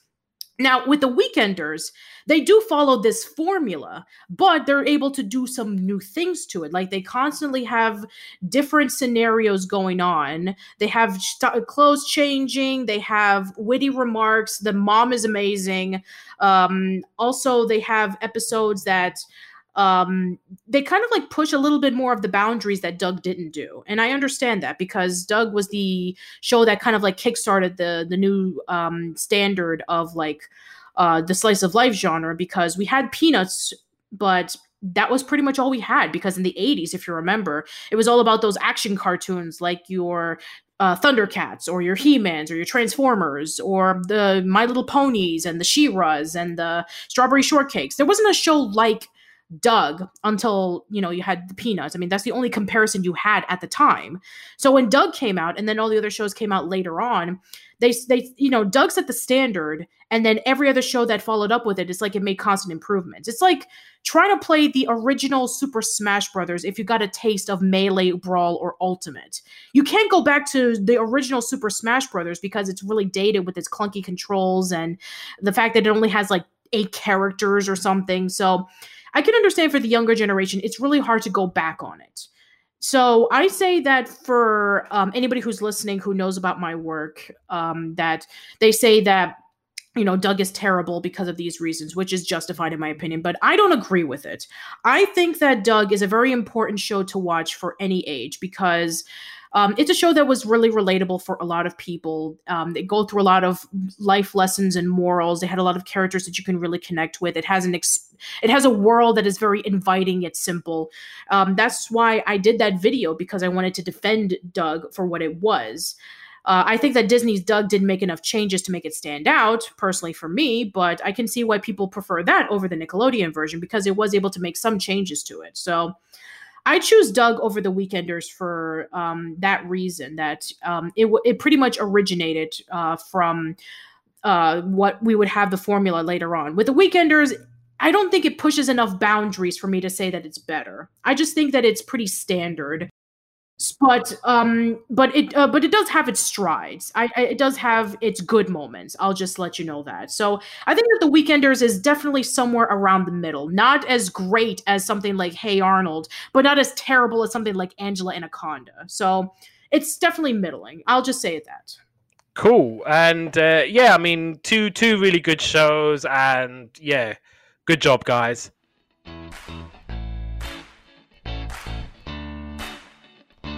Now we come on to the main event. Oh, it's this hell of a main event we've got. It's Hey Arnold, and we're going back to July 1996. So some of the things happening in the world. Nelson Mandela steps down as president of South Africa. The Indian government officially renames the city of Madras, restoring the name Chennai. I think other cities, so Calcutta went to Kolkata, and I think Bombay went to Mumbai. Dolly the sheep is the first mammal to be successfully cloned from an adult cell, and she was born at the Roslin Institute in Midlothian in Scotland. Independence Day was in the cinemas. Cracking film. And California Love by Tupac and Dr. Dre was number 1 in the chart. Oh, and Roger Troutman as well. Can't forget Roger Troutman. And yeah, we're going to Hey Arnold. So this was a American animated children's TV series created by Craig Bartlett, which aired on Nickelodeon. And yeah, the basic premise of the show is based on the character named Arnold. Yeah, Craig Bartlett originally created it on Pee-wee's Playhouse. And yeah, the executives enjoyed the character, and Bartlett completed the cast by drawing inspiration from the people he grew up with. It takes place in the fictional American city of Hillwood, and nobody actually knew the geographic location outright. So it was kind of a bit of cities that Bartlett loved. So you had a little bit of Seattle, which was where he's from, Portland, where he went to art school, and you had a little bit of Brooklyn. So you had the brownstones, the subway, and the bridge. And the character was previously featured in a trilogy of clay animation shorts from 1988 to 1991. So you had Arnold Escape from Church, The Arnold Waltz, and Arnold Rides a Chair. And yeah, so there was a really good article that I read on Vox about Hey Arnold 20-year anniversary, and about how the hard lessons are still as relevant as ever. And talks about Helga's erupting character and how she was a scene stealer essentially in most of the stuff that she did in Hey Arnold. And yeah, it gained a reputation as being one of the more devastating kids shows probably ever. As much fun as Arnold and his friends have, they always learn just as many crushing lessons along the way.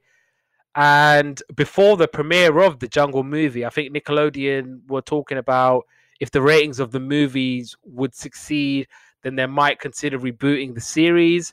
However, I think the reason why I don't think they're going to go through with it was, instead of like getting newer audiences to watch Hey Arnold, it was people like us who watched the Jungle movie, and we were the ones who gravitated towards it more than the younger audiences. And I think because you don't have that demographic, Nickelodeon thought, yeah, I don't think we can go along with it. But Jim Lang, who does the music for Hey Arnold, what he said was, and I quote, Netflix, Amazon, Apple were all people that were going to go out to the idea of trying to make a season 6. We haven't heard anything yet, but we've got our fingers crossed. And on that note, I'm gonna pass it on to you guys. What did you think about this show? Let's talk about Hey Arnold. I'm just going to come right out and say this, right? So basically, everyone loved Hey Arnold as a kid. We can say that I don't know one single person that doesn't like it. But the theme tune, man, it's not even that good. Yes, it is. No, man, it's really yes, not. Yes, it is. It is. Of course like, it is. I forgot about the theme tune, and there's been so many. What are you talking about? There's been so many shows that we. The theme song is great. No, it's fine. Arnold. Do a bit of jazz in the meantime. Nah. It's great. It's not for me, man. Give me Swedish version of Moomins any day of the week. This week.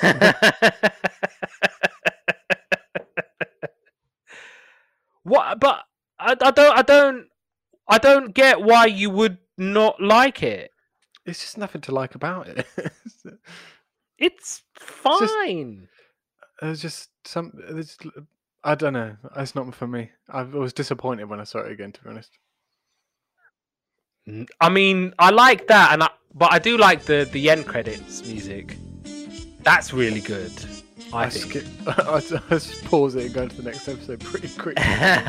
Okay. Oh, don't hold back. Tell us how you really feel. Whoa.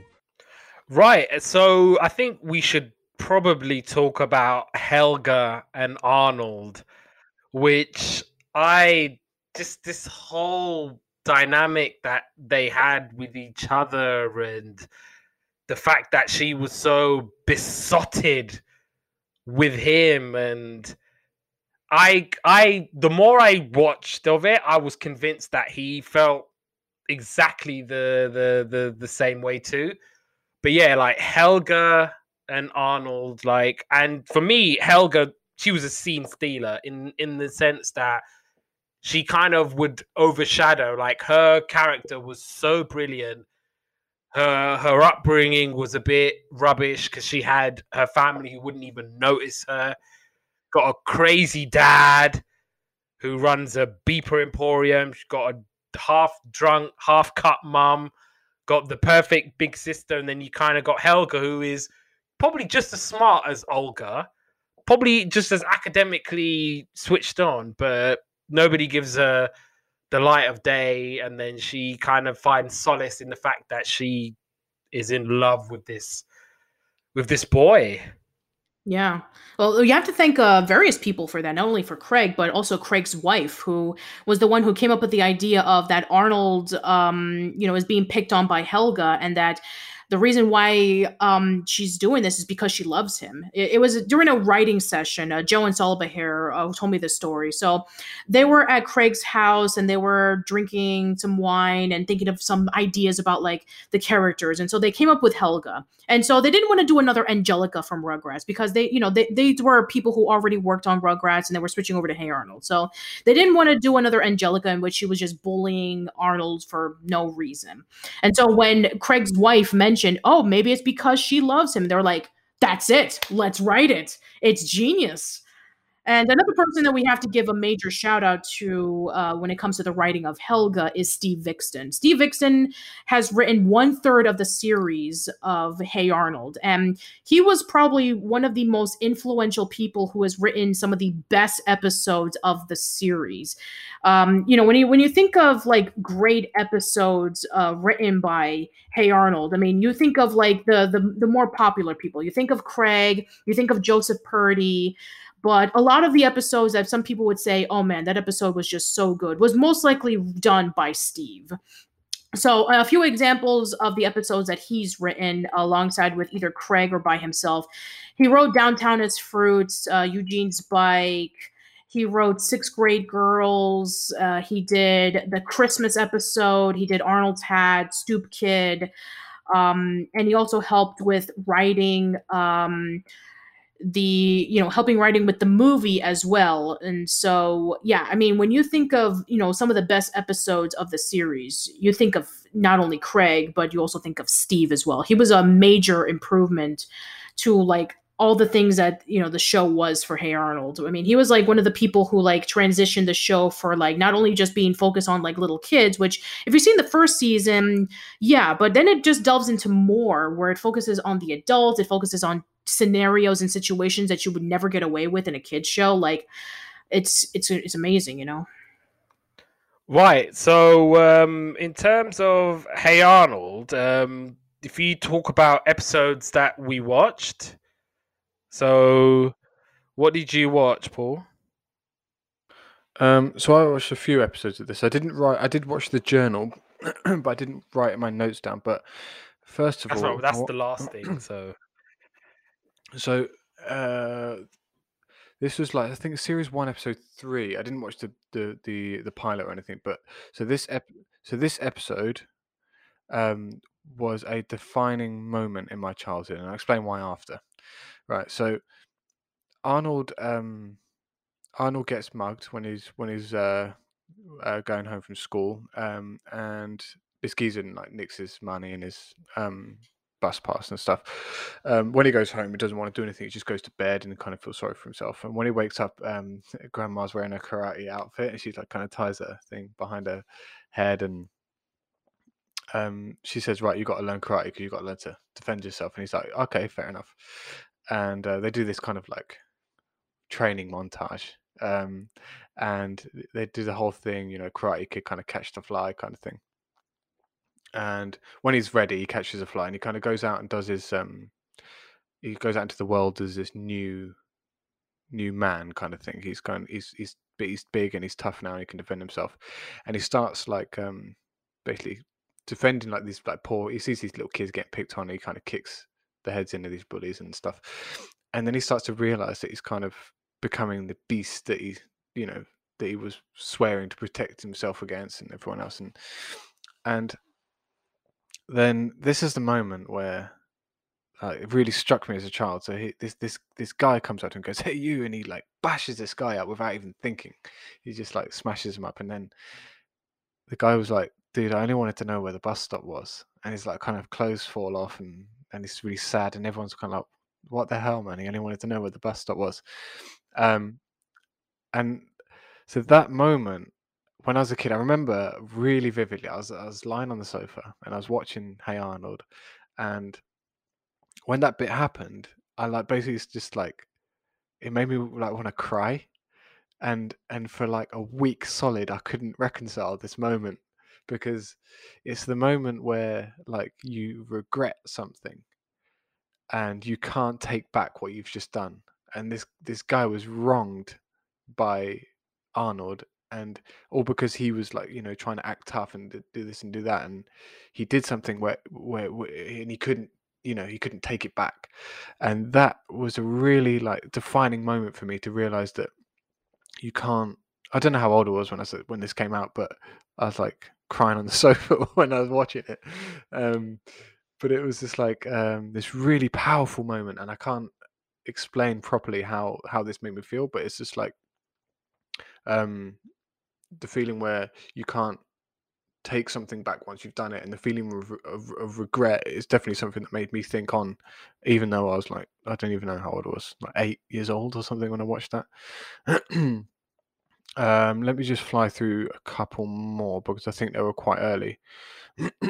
Stop me if I'm going too fast, or I've no, gone go for it, mate. ahead of my thing. So there's one called The Little Pink Book where Helga's like first starts off and she's just chucking spitballs at Arnold, and she's writing in a diary that she loves him, and she starts writing this like acrostics poem where she's written her name down the side of it, and she's like writing her love poem to him that he's never ever going to read, right? So, and then when she gets on the bus the next day, she kind of just snips a bit of his hair off to stick in her diary, which I found like fantastic. And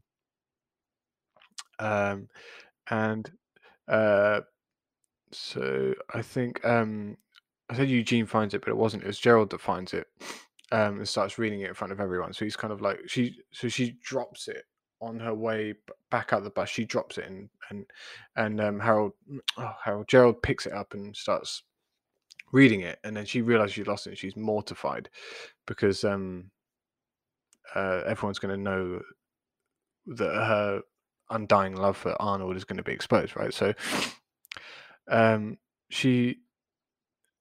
they don't know whose it is, but he gives it to his pig, which I forgot all about the pig until this episode. Abner. Yeah, so that when he's going to the bed, I was like, oh yeah, they've got a pig. I forgot about that.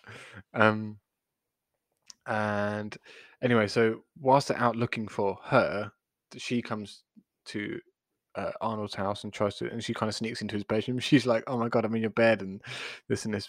It's a bit weird, but it's quite funny. So basically, they're trying to figure out who this diary's from. And they come back, and Helga's still stuck in the room. So, he wants it to be from this 6th grader called Ruth that he fancies, but they're trying to figure out all night. And then Grandpa says, like, he kind of comes in and says, like, oh, I remember when I was your age, and he's like, well, actually, no, I don't remember, which I found really funny. And so Arnold's reading the diary at school, and he's reading it to everyone. And on the last page is where she's written that poem with her name on it. And she comes past him, and she rips the page out, and she tears it up and spits at him. It's kind of like a full circle kind of thing. So no one finds out. Next episode was Field Trip, which I think Patricia mentioned earlier, was where they go and they go to a field trip and they go to aquarium, and basically Arnold couldn't go there before because everyone went there in 1st grade, but and there's this big sea monster called Lockjaw that everyone was like, oh my god, Lockjaw, and there's kind of a big hype about it, but Arnold didn't go because he had chickenpox. So and there's another moment that made me laugh again. There was like this guy was doing the rules, and he's like, no tapping on the glass, no flash photography, no videos, no skateboards, and he chucks a skateboard into this room full of skateboards, and he says no sushi chefs. And this guy's got these 2 knives, and he's sharpening. He's like, oh, and he has to go out. There's little moments like that in cartoons. Yeah. Just so funny. Arnold's walking around, so is this Lockjaw? Is this Lockjaw? He goes to eels and hammerhead sharks and stuff like that. And it turns out that Lockjaw is actually a tortoise, and everyone's a bit disappointed because they think that it's a turtle. This is a question I wanted to ask actually, because this is like maybe this is daft just because I'm bringing it up, but I thought, right, that tortoises have feet and turtles have fins. I thought that's how you told. And because you can't swim in water if you've got feet, right? Yeah, naturally. I watched a video. I watched a video once of someone throwing a tortoise in the sea because they thought it could swim, and they're taking it home. And it's so bad, and it was real, completely real. And they said like, "Oh, you're free," and the guy was like, "That's not a turtle, that's a tortoise." Oh dear. So it's really bad, but it kind of reminded me about that. So everyone has turtle things.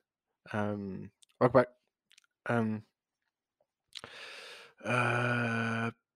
Oh yeah, so it was when Arnold's thinking about the turtle that's in this enclosure, and he goes back, and this little girl scout comes and says like, oh, I'm selling these, instead of selling cookies, she's selling chocolate turtles, which reminded me of Everybody Hates Chris. Then Grandpa's like, oh, this turtleneck is really like getting on my nerves kind of thing. Then grandma comes in and says like, she explains why she's feeling sorry for him, and then she just says, well, let's go and get him, let's kind of spring him from this place. And then when they go to the aquarium, the guard's feeding the penguin, and he's feeding it cookies. And it's just like on a little trivia note, did you know that penguins never eat fish backwards? They always swallow them head first, and if they get hold of them tail first, they'll flip them around and they'll swallow them that way, because they're otherwise they get stuck in their throat because the scales go backwards.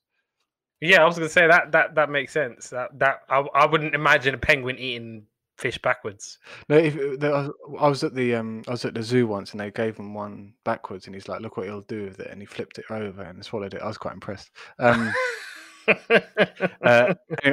anyway, so they go to get the turtle and they pick him up. It's still doing my head in that he's got feet, but they put the instead of so earlier when they said that there's no sushi chefs, no photos, no flash photography and whatever, they took the skateboard away. So there's loads of confiscated skateboards in there, so they can't lift him. So they decided to put him on a skateboard and they kind of wheel him out on a skateboard. And then they kind of take him. This is what you were talking about earlier about the score. But they push him out to sea and he kind of like swims away, and then it's kind of all like, you know, all the music's really nice and it's like really touching moment, and then grandma's like, let's go and have some turtle soup. and then they go away. So another like kind of just genius moment, a little like drop of genius just to finish off the episode. Right, so the next episode I've got notes for is Parents' Day, but I'm pretty sure it's a late one. Yeah. Can you talk about Pigeon Man? This was such a beautiful episode, and I remember like when you and I spoke about Hey Arnold before, and I sort of made a top 5 of my favorite Hey Arnold episodes off the top of my head. Like, I know for a fact that one that I said before is not going to be the same as what I think now. Like, I thought the Pigeon Man episode, it was just, oh man, it was just so emotional and beautiful. So yeah, basically one of Arnold's carrier pigeons gets hurt, and so he takes it to Pigeon Man to try and fix him. He actually, and obviously there's people who think, oh my god, he's a creep, he's weirdo, he's this, that, and everything else. But he actually, you know, he fixes one of the birds. It might have been Chester or Lester, and so he manages to fix him. And so Arnold's like, you know what? Why don't you come and see the world, be a part of society? And so Harold and his friends are like, you know what? This Pigeon Man's weird. Let's go to his place. So they basically turn over his place. They absolutely destroy it. And so Arnold and Pigeon Man are coming back, and Arnold's basically like, who did this? Like, we can fix it, can't we? And that's when Pigeon Man's like, you know what? I'm going to get out of here. And I actually wrote down all of what he said. So basically what he says is, Arnold, don't be sad. You've taught me that some people can be trusted, and I'll never forget that. I want to live somewhere I can live in peace with my friends. Don't you see? I have a mission to help pigeons everywhere. Wherever there's a bird in need of seed, I'll be there. Wherever there's a helpless flock suffering some abuse, I'll be there. Wherever there's a pigeon with a weak wing or broken beak, I'll be there. I just hope there's another Arnold where I go next. Remember, Arnold, always wash your berries before you eat them and fly towards the sun.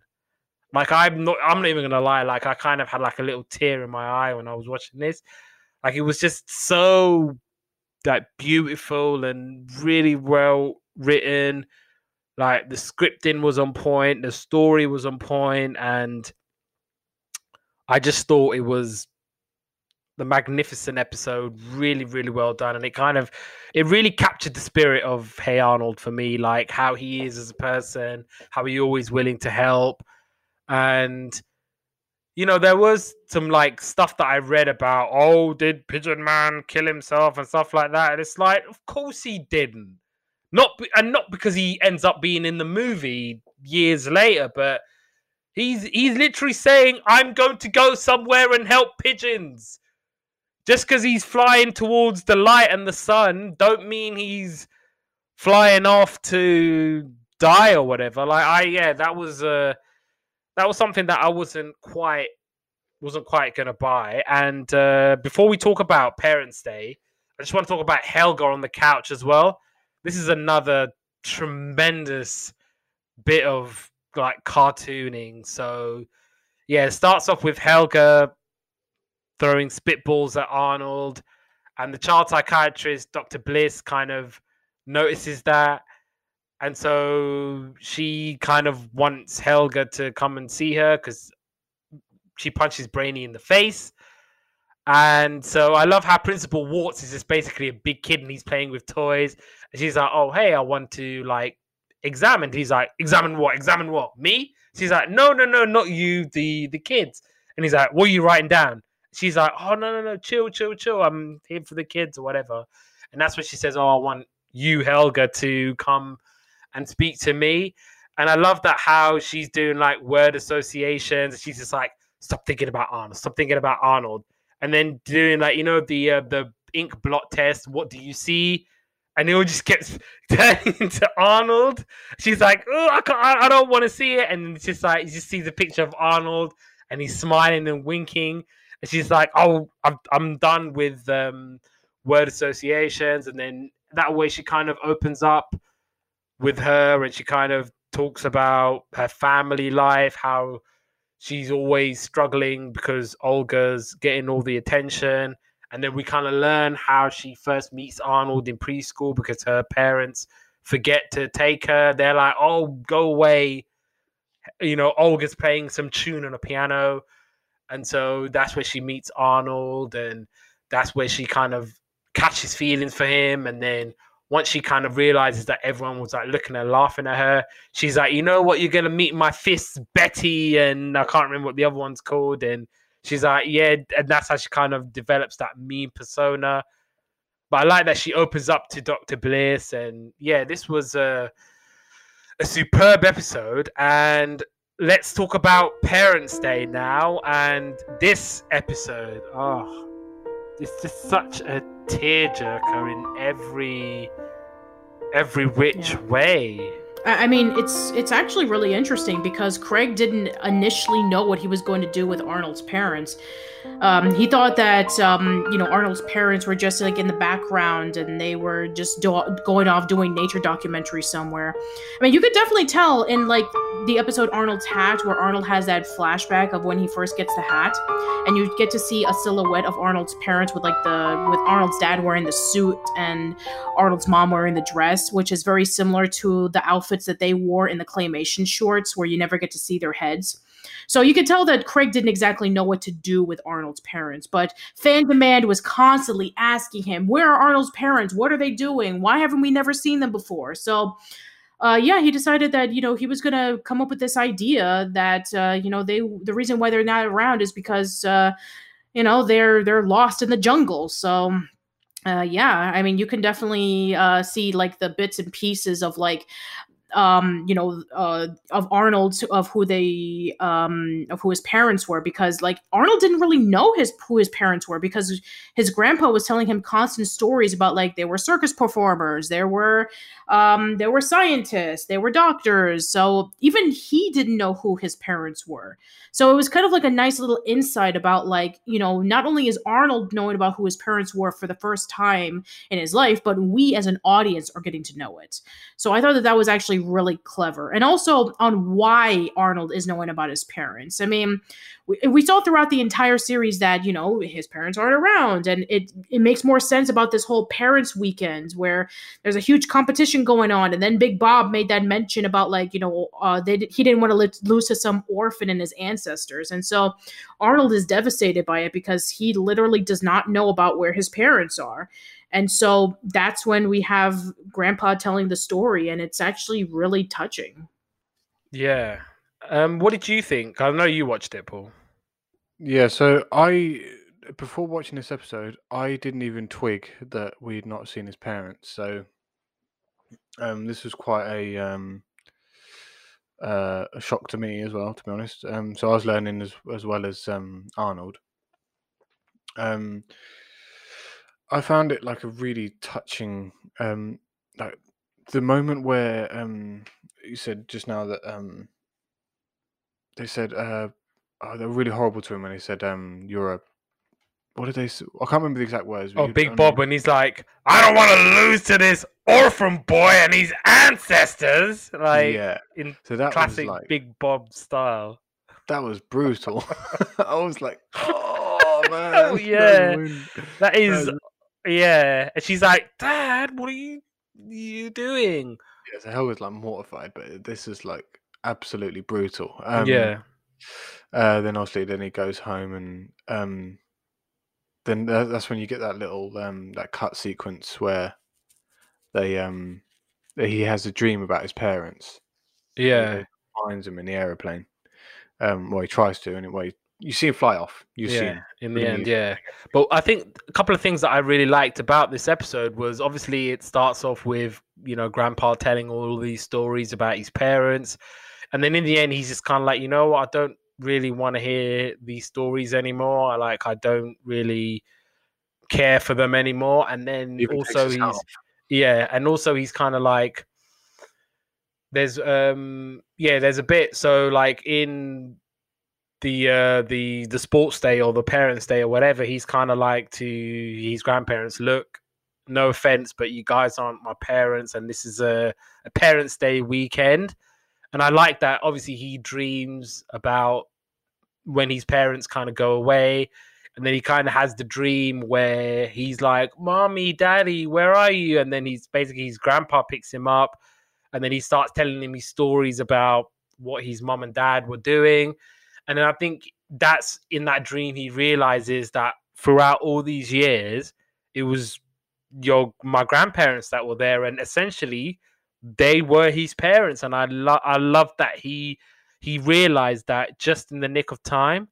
And that was when he's like, you know what, I want you guys to be with me on the parents' day at the school. And obviously that was when I think he appreciated that his grandpa told the truth. Basically, look, your parents went off to one last mission, and yeah, their plane, it was never recovered. We've never seen them since. And he's like, you know what, I hope that we find them, but I don't think that we will. And then obviously in the end, where he's kind of flying off with the music in the background, and that is just, yeah, that bit always tears me up. Like, I'm not even gonna lie. That is just, it's just so well done. It's so beautiful. And I like how they kind of like so they use these really emotional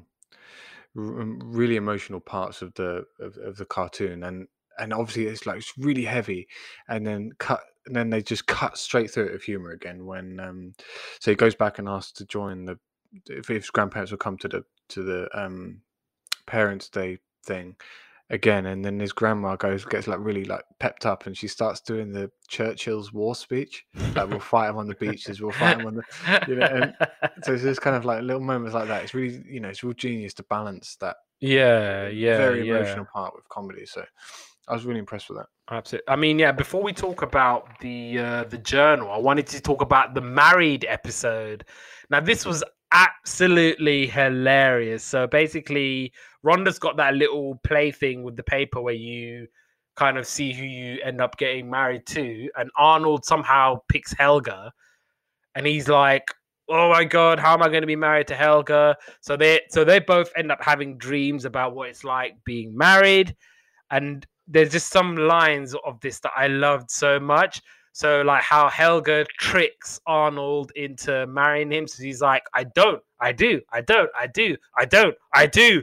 That's like, right, that's it. And I pronounce you man and wife, you're all married and whatever.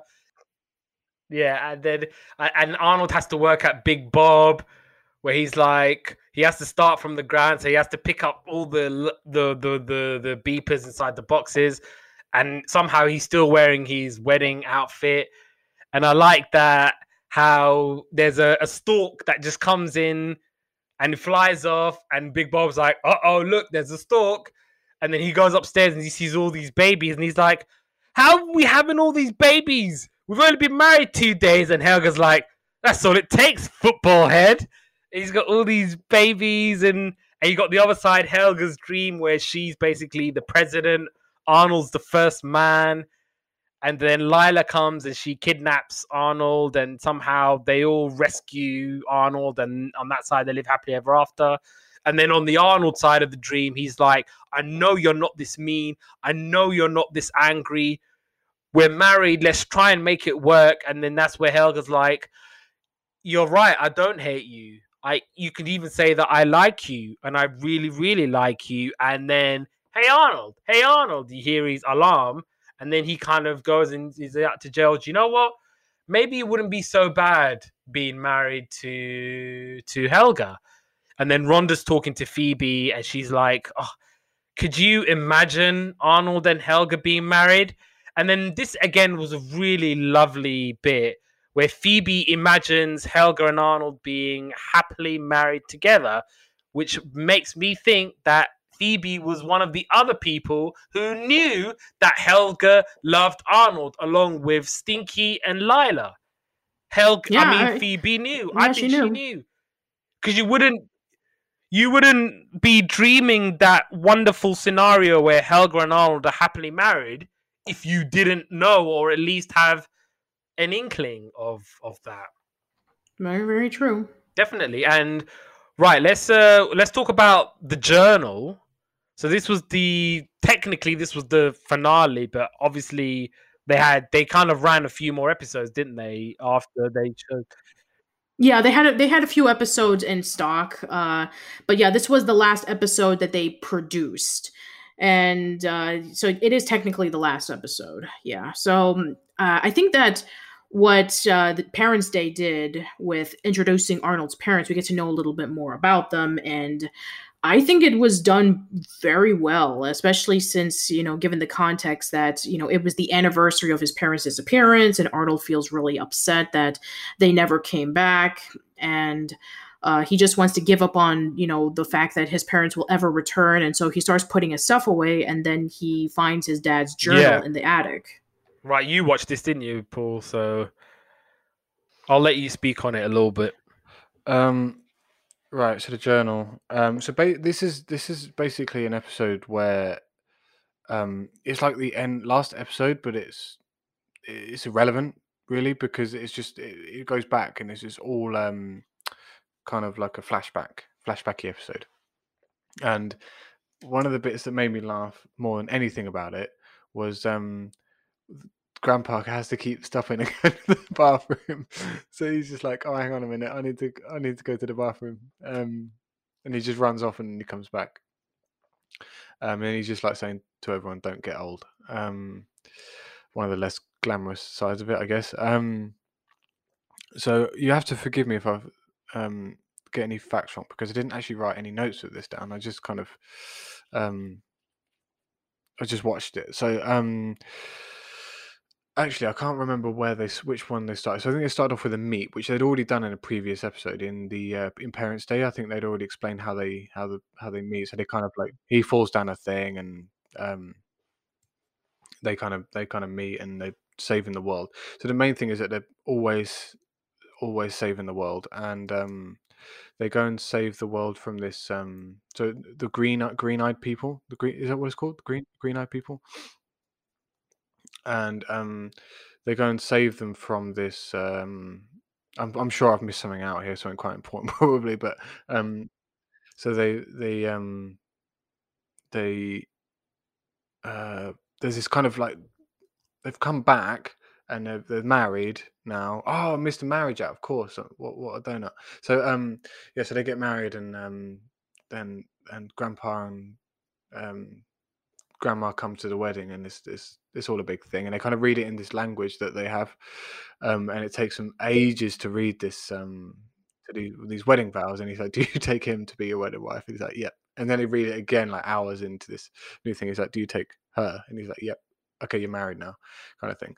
Anyway, so they end up coming back, and they get sent back again to save the green-eyed people from this illness that's kind of killing everyone and killing all the butterflies and things like that. So they go back out, and they knock up the serum. They kind of get into all sorts of like shenanigans. They need like the root of a tree. They need the moss of this rock, and they need something else. Oh, the whisker of a warthog that's there. So when they go to get the moss, they said, "I can't find anything. I've looked under all the rocks," and it happens to be on this rock that's kind of hanging from a cliff. The root is, they go and get the warthog's next. They're going to get the warthog, and they pull the hair out of his nose whilst he's asleep, and they don't wake him up. And then they bump into something, and it's a spider web, and he's like, "I hate spiders, and then wakes him up and get in a bit of trouble there. And then they said, "Okay, well, at least the root will be easy." And then they go to get the root. And I'm not sure if you remember when you were kids, but quicksand used to be a thing back in the day, and I think it's not cool anymore. But so when he gets a root, it's kind of a quicksand, and he sinks in it. And I remember, like back in the day, the quicksand used to be his massive thing. Everything had quicksand in it, or the Well, you just like, don't panic, do you? no, that's what I'm saying. With Maybe we quicksand, just- it's not a big deal because obviously when people just go quicksand, they'll be like, "Oh, I'm in quicksand, I'm in quicksand," and then the more you keep doing that, the more under you go. But if you just keep calm, get your legs calm, out, that's it. sink slowly. Yeah. So then they go on to, whilst they're there, they end up knocking out the serum and everything's working and they're saving the thing, and then all of a sudden she goes like gets some pain. I've missed a bit where they find out she's pregnant. I'm sorry about that, but because that's why they go back in the first place, to have the baby, and then they end up going back anyway. And as they've saved everyone, she kind of falls down, and they're like, "Oh my god, are you okay?" And they're like, "Oh, is it this sleep thing?" And they're like, "No." She's like, "No, I think I'm having a baby." And then they start rushing her to the hospital.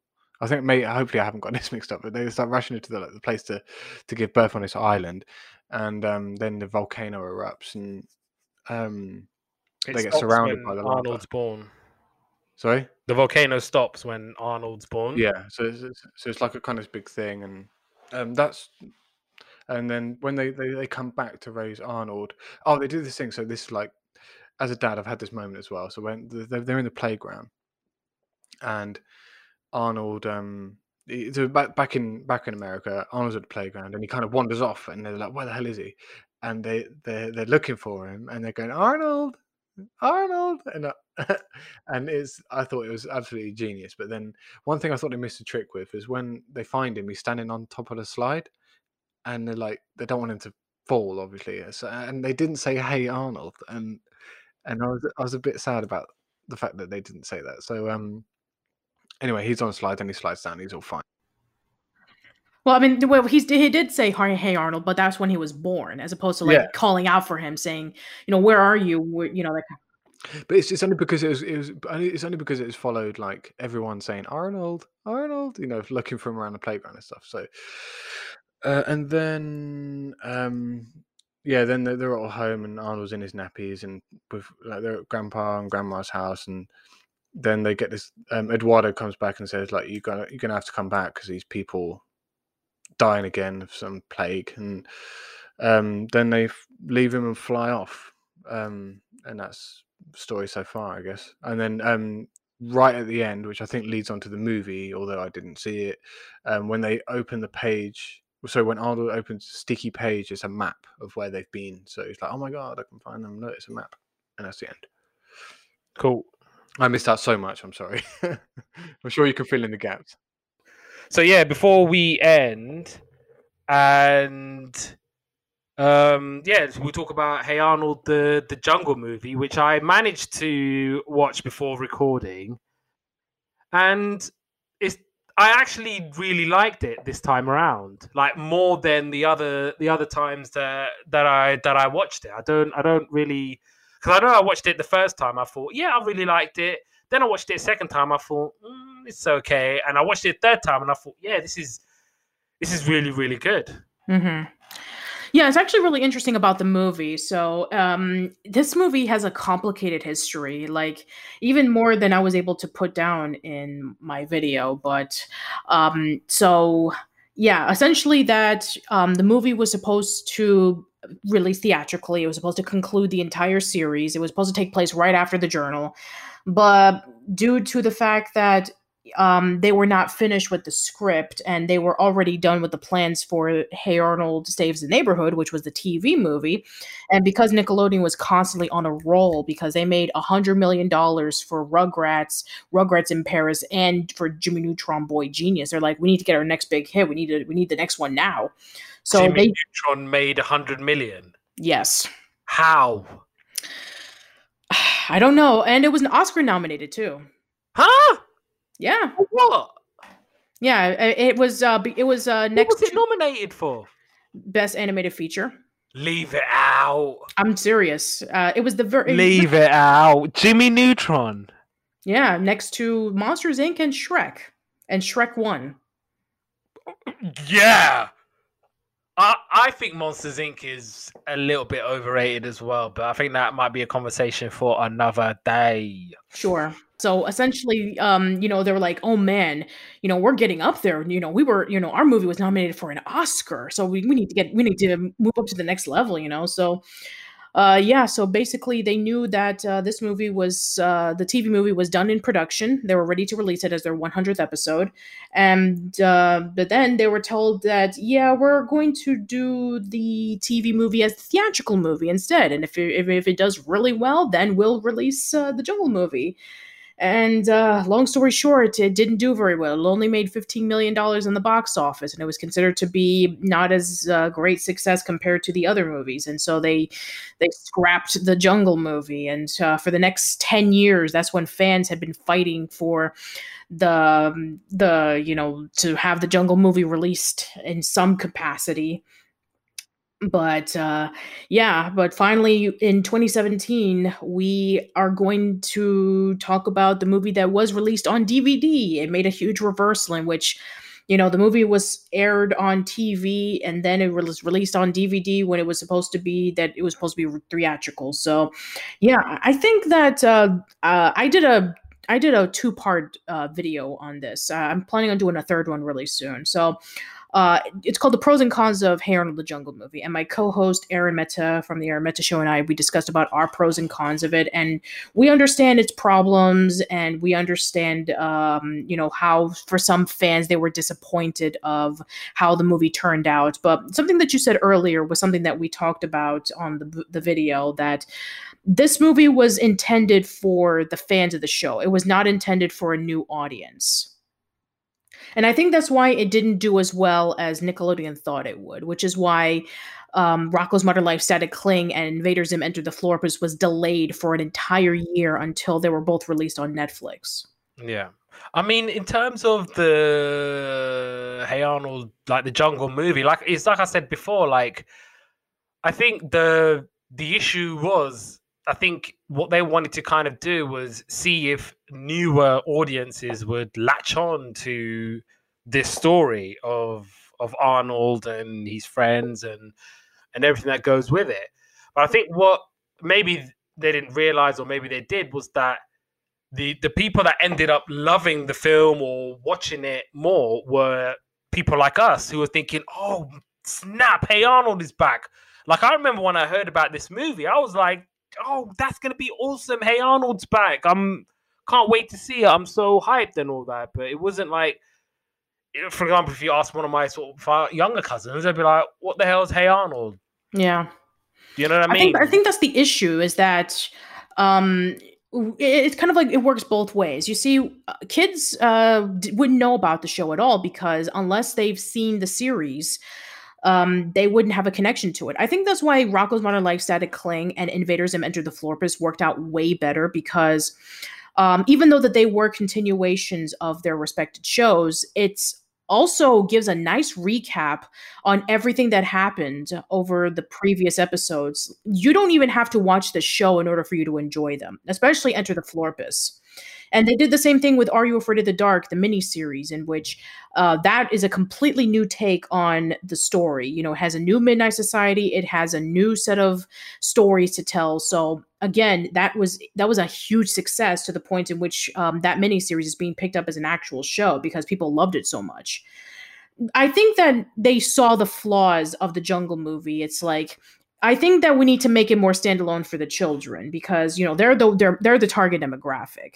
And you have to understand that going in from the original air date of Hey Arnold to the Jungle movie, that's 13 years. A generation of children did not watch that show at all. And also going into the story we were talking about before about with Doug and the Weekenders about the slice of life cartoons, that style of cartoons was already done at that point. I mean, the cartoons that were really popular around the 2010s were like Adventure Time or Regular Show or Steven Universe or Gravity Falls, cartoons that were wacky and they were like fourth wall breaking and over the top, but at the same time they were much darker than what you would see in a typical show like that. And those were the kind of shows that they were into: sci-fi, comedies, something like slice of life cartoons. They the last one that was like really relevant would, I guess the closest one would probably be The Loud House, and even then it's more like a comedy. And I guess Clarence and Craig of the Creek a little bit, but yeah, that genre is not readily available for children. Yeah, I was gonna say, I think maybe it's a case of because they don't have that, they have something completely different and something completely like zany and out of the box, and maybe something where you're watching a cartoon with a storyline, with morals and storytelling and like psychology of certain characters, and maybe they won't gravitate and click towards that. And I think that definitely reflected on the ratings of the Jungle movie. Now, Yeah, and obviously, also fans of the Jungle movie were even disappointed in like the fact that, oh, this scene has modern technology. Rhonda has a modern cell phone, and she's mentioning about Wi-Fi and all that kind of stuff. So it's like, and Big Bob's out of business because yeah, obviously nobody has beepers anymore. I did like that when he was like, "Here, take these beepers to San Lorenzo and see if you can flog it to those guys." I did.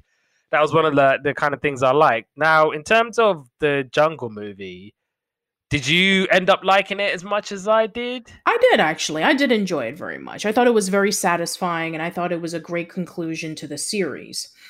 Does it have problems? Of course it does. I mean, it's to be expected that, I mean, let's be honest. The hype for the Jungle movie was huge.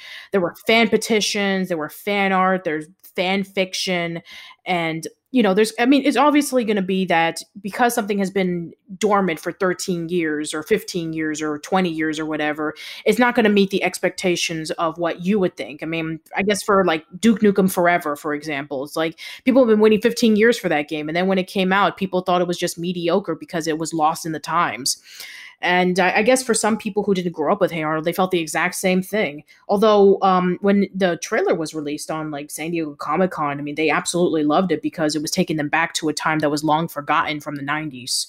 But yeah, I think that there were a lot of things that a lot of people did like about the movie. They like I mean, from what I've seen in like articles from critics, they say that they like the first 20 minutes of the movie where it was just like them being in the city, Arnold and Gerald helping out Monkey Man. They said that was the best part of the movie. And then the stuff with San Lorenzo was just out of place for the series. It's like, that's not what we watched Arnold for. We watched Arnold to see him hang out with his friends and to, be with his grandparents and his loved ones and all that kind of stuff. We didn't see this. We didn't expect this Indiana Jones-esque story, which, okay, that's fair enough. But you have to understand that this was what it was building up to. Exactly. I think for me, because I remember when I spoke to you about this a few months ago, it was a case of I think my kind of thing was I was looking at it from a logical standpoint as opposed to looking at it as a cartoon. So I think the reason why I enjoyed it the third time was because I decided to suspend all of my disbelief. I don't care if it's not real life or not reflected. I'm just going to enjoy this for what it is. So I enjoyed the intro bit where they help him, Monkey Man, and they want to go to San Lorenzo so that he can find his parents. I enjoyed all of the stuff in San Lorenzo, how they all worked to try and find his parents, how Helga and Gerald are by his side and they're basically fighting off La Sombra and all of these mob. I like that they managed to figure out the Corazon, which is just basically Helga's locket of Arnold, and how initially she tried to tell Arnold how she felt, but Arnold kind of felt like it was too forced, and Helga was like, you know what, right, I'm done with this fool. And then Stinky recovers it, and then... it was Brainy who recovered it. Oh, Brainy, sorry, yeah. So Brainy discovers it, and how that chunk of gold was the key to opening it up, and, his parents have awoken, all the parents have awoken. Yeah, and obviously Helga and Arnold kiss.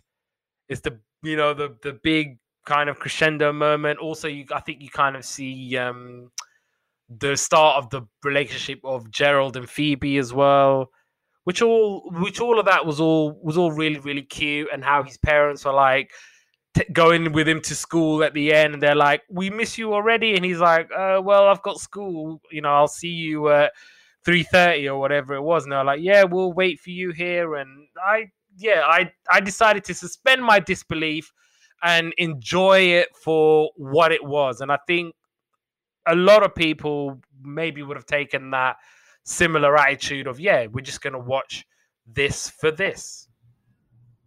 Yeah, that's true. And I think that once they understand that they had to do a lot of rewrites for this script, considering that the original ending would have had Arnold's parents dead. Because, Steve Viksten... Oh, that initially would make sense, that his parents would not be alive. You got that impression. That was your impression when you watched Parents' Day. Yeah, exactly. His plane was never recovered. Their plane was never recovered. They're missing. The bodies were never found. Yeah. Yeah. So I mean, like, that's essentially what happened. Is that Steve Viksten felt that it was too unrealistic for Arnold's parents to be alive after that long. And so the original ending was supposed to be that, well, the reason why they never returned is because they're dead. And and so basically Craig was like, yeah, we can't do that ending because, fans have been waiting a long time for this. Let's just rewrite it. And so the reason why they haven't been around is because they succumbed to the sleeping sickness and they've been asleep for over 10 years. So... yeah, I know a lot of people were kind of angry about that ending. They felt that, them being dead would have been sufficient, but let's be honest, like that, I think you would have been pissed off if that would have happened. I mean, it's kind of like how Samurai Jack ended. You know how, Jack ended on a bittersweet note in which, he was able to defeat Aku, but then, all the friends that he's made along the way, and then he was just about to get married, but then he realized, oh wait, that's Aku's daughter, so she doesn't exist anymore. And so he goes back to his own time period where Aku is dead, and so everything is at peace, but his adventure is over and he feels lonely. So it's like, I don't think that an ending like that would have been sufficient for fans who have been petitioning this for a long time. They would have been betrayed. So I think Craig did the right decision of doing that. So I think that the ending that Steve came up with, I'm sure it would have been fine if the movie would have came out originally, but if they would have continued with that, I think it would have not done very well. Yeah, and any final thoughts about the movie and Hey Arnold in general? Hey Arnold the Jungle Movie is a good movie. I would recommend that you check it out, but only if you've watched the entire series, because I pointed this out in my video of the cons of Hey Arnold the Jungle Movie, that you really need to watch pretty much every single episode of the series, because there's a lot of Easter eggs and references to the Hey Arnold in order for you to get it. Like, kids who would watch it, they wouldn't understand the references. Like, they wouldn't know about all the good things that Arnold did up in Arnold's roof, like, the fact that those were actually references to previous episodes. There was the vacant lot, there's there's the baseball, there's Mugged, there's pretty much like a lot of episodes, and there's a lot of characters that are introduced to it. Like, kids would not know who Stoop Kid is, or Pigeon Man, or Big Patty, or Eugene, or Curly, or Harold. So you really need to sit down and watch him. And I know a lot of people don't like that. They don't like having to watch all the episodes in order for you to watch the movie, because it feels like homework to them. I think that's why a Goofy movie, the Powerpuff Girls movie, I think those movies succeed is because they don't need to watch the show in order for them to get it. And I think that's why Nickelodeon had to go back to the drawing board with Static Cling and with Enter the Florpus about how they would release their movies. It's like, okay, we're going to make this deal with Netflix because obviously the adults watched it, not the kids. And so, yeah, that's, and those were better successes because of that. And as for the show itself, It's amazing. Like out of all the shows, out of all the cartoons that came out in the '90s for Nickelodeon, it's the best one in my opinion. Uh, it's definitely like one of the top tier when it comes to slice of life cartoons. Like right up there with like Arthur and As Told by Ginger and various other cartoons that delve with like dealing with everyday situations. This is definitely one that I would highly recommend that you check out. Even if you didn't grow up with the show, even if you don't have any nostalgic attachment to it, I still say check it out. I mean, if you enjoy shows like The Loud House or Craig of the Creek, then I think you'll enjoy Hey Arnold. Absolutely. And yeah, I echo everything you said about the movie and Hey Arnold. I thought it was hilarious that you didn't mention about Hey Arnold, the movie. Oh, oh! I mean, it was there, wasn't it? It wasn't. Yeah, it was just there. I mean, it was just an episode, essentially. Yeah, pretty much. You know what? It felt like Save the Tree. It just felt like that, but an extended version. Yeah. Instead of saving Mighty Pete, we just saved the neighborhood. So yeah, that's exactly it. That's what it felt like. But honestly, like with Hey Arnold, it's a big component of my childhood. I remember watching it pretty much every day when it used to come on, like on syndicated programming on television here. It was the one cartoon that I could emotionally invest in, even to this day, or like as a 9-10-year-old when it first came on our screens. The characters are incredible. Like Arnold's incredible, Gerald's incredible, Phoebe's incredible. I really liked her character. I really liked Harold's character and how he kind of developed from the bully to becoming one of their friends. Helga is just, like I said, she's a scene stealer. Like she pretty much stole the show on so many occasions, and her story was brilliant. And yeah, honestly, I can't say enough good things about Hey Arnold. Really, like this is royalty, cartoon royalty for me. And I think Hey Arnold is one of very close to being the top most iconic cartoon of my childhood, and there are very few people that I know, or if any people, that don't like it from my generation. So you can't really take that away from it. But for me, I think it's one of those cartoons when like keep the nostalgia. I think because there's only a few golden moments that are going to stand out to you, and it's really well made. The writing's fantastic, but I think like sometimes even like the best things can't live up to nostalgia, and that's just me revisiting these cartoons. But that being said, this definitely one of the best cartoons we've watched and revisited so far in the entire thing with Yesterday's Capers. Absolutely. And on that bright, positive note, we'll bring this show to an end. So where can we find you on the socials? Yeah, you could find me on youtube.com/oldsschoollane, facebook.com/oldsschoollane, Twitter, which is at Patty_B_Miranda. I post my podcast on Anchor, Spotify, Apple Podcasts, Google Podcasts, Overcast, Radio Public, all those places. I post new episodes of my podcast there first, and then eventually in a few days I'll post it up on YouTube. So yeah, I would say, that's where you can find me. If you are a huge fan of Doug or Hey Arnold, what mentioned once again for those who, kind of like were like listening in through this entire time, is like, where can we see the discussions about that? So I did a few Doug videos. Is Disney Doug really that bad, for talking about Disney's Doug, how Doug was influential with its simplicity, that I did for 3 Original Nicktoons Month, and the 5 reasons on how Hey Arnold was an improvement over Doug. And as for my Hey Arnold videos, there's the origins of Arnold, my reviews on the Halloween and Veterans Day episode, my top 20 Hey Arnold episodes, my 40-minute long analysis video on the history of Hey Arnold the Jungle movie, my look back on the Christmas special, and my 1 and 2 part video on the pros and cons of the Jungle movie. Part 3 is coming out soon, I promise. So, yeah. Cool. And just massive thank you to Patricia and to producer Paul. This was a brilliant discussion. Absolutely. and we hope to do it again.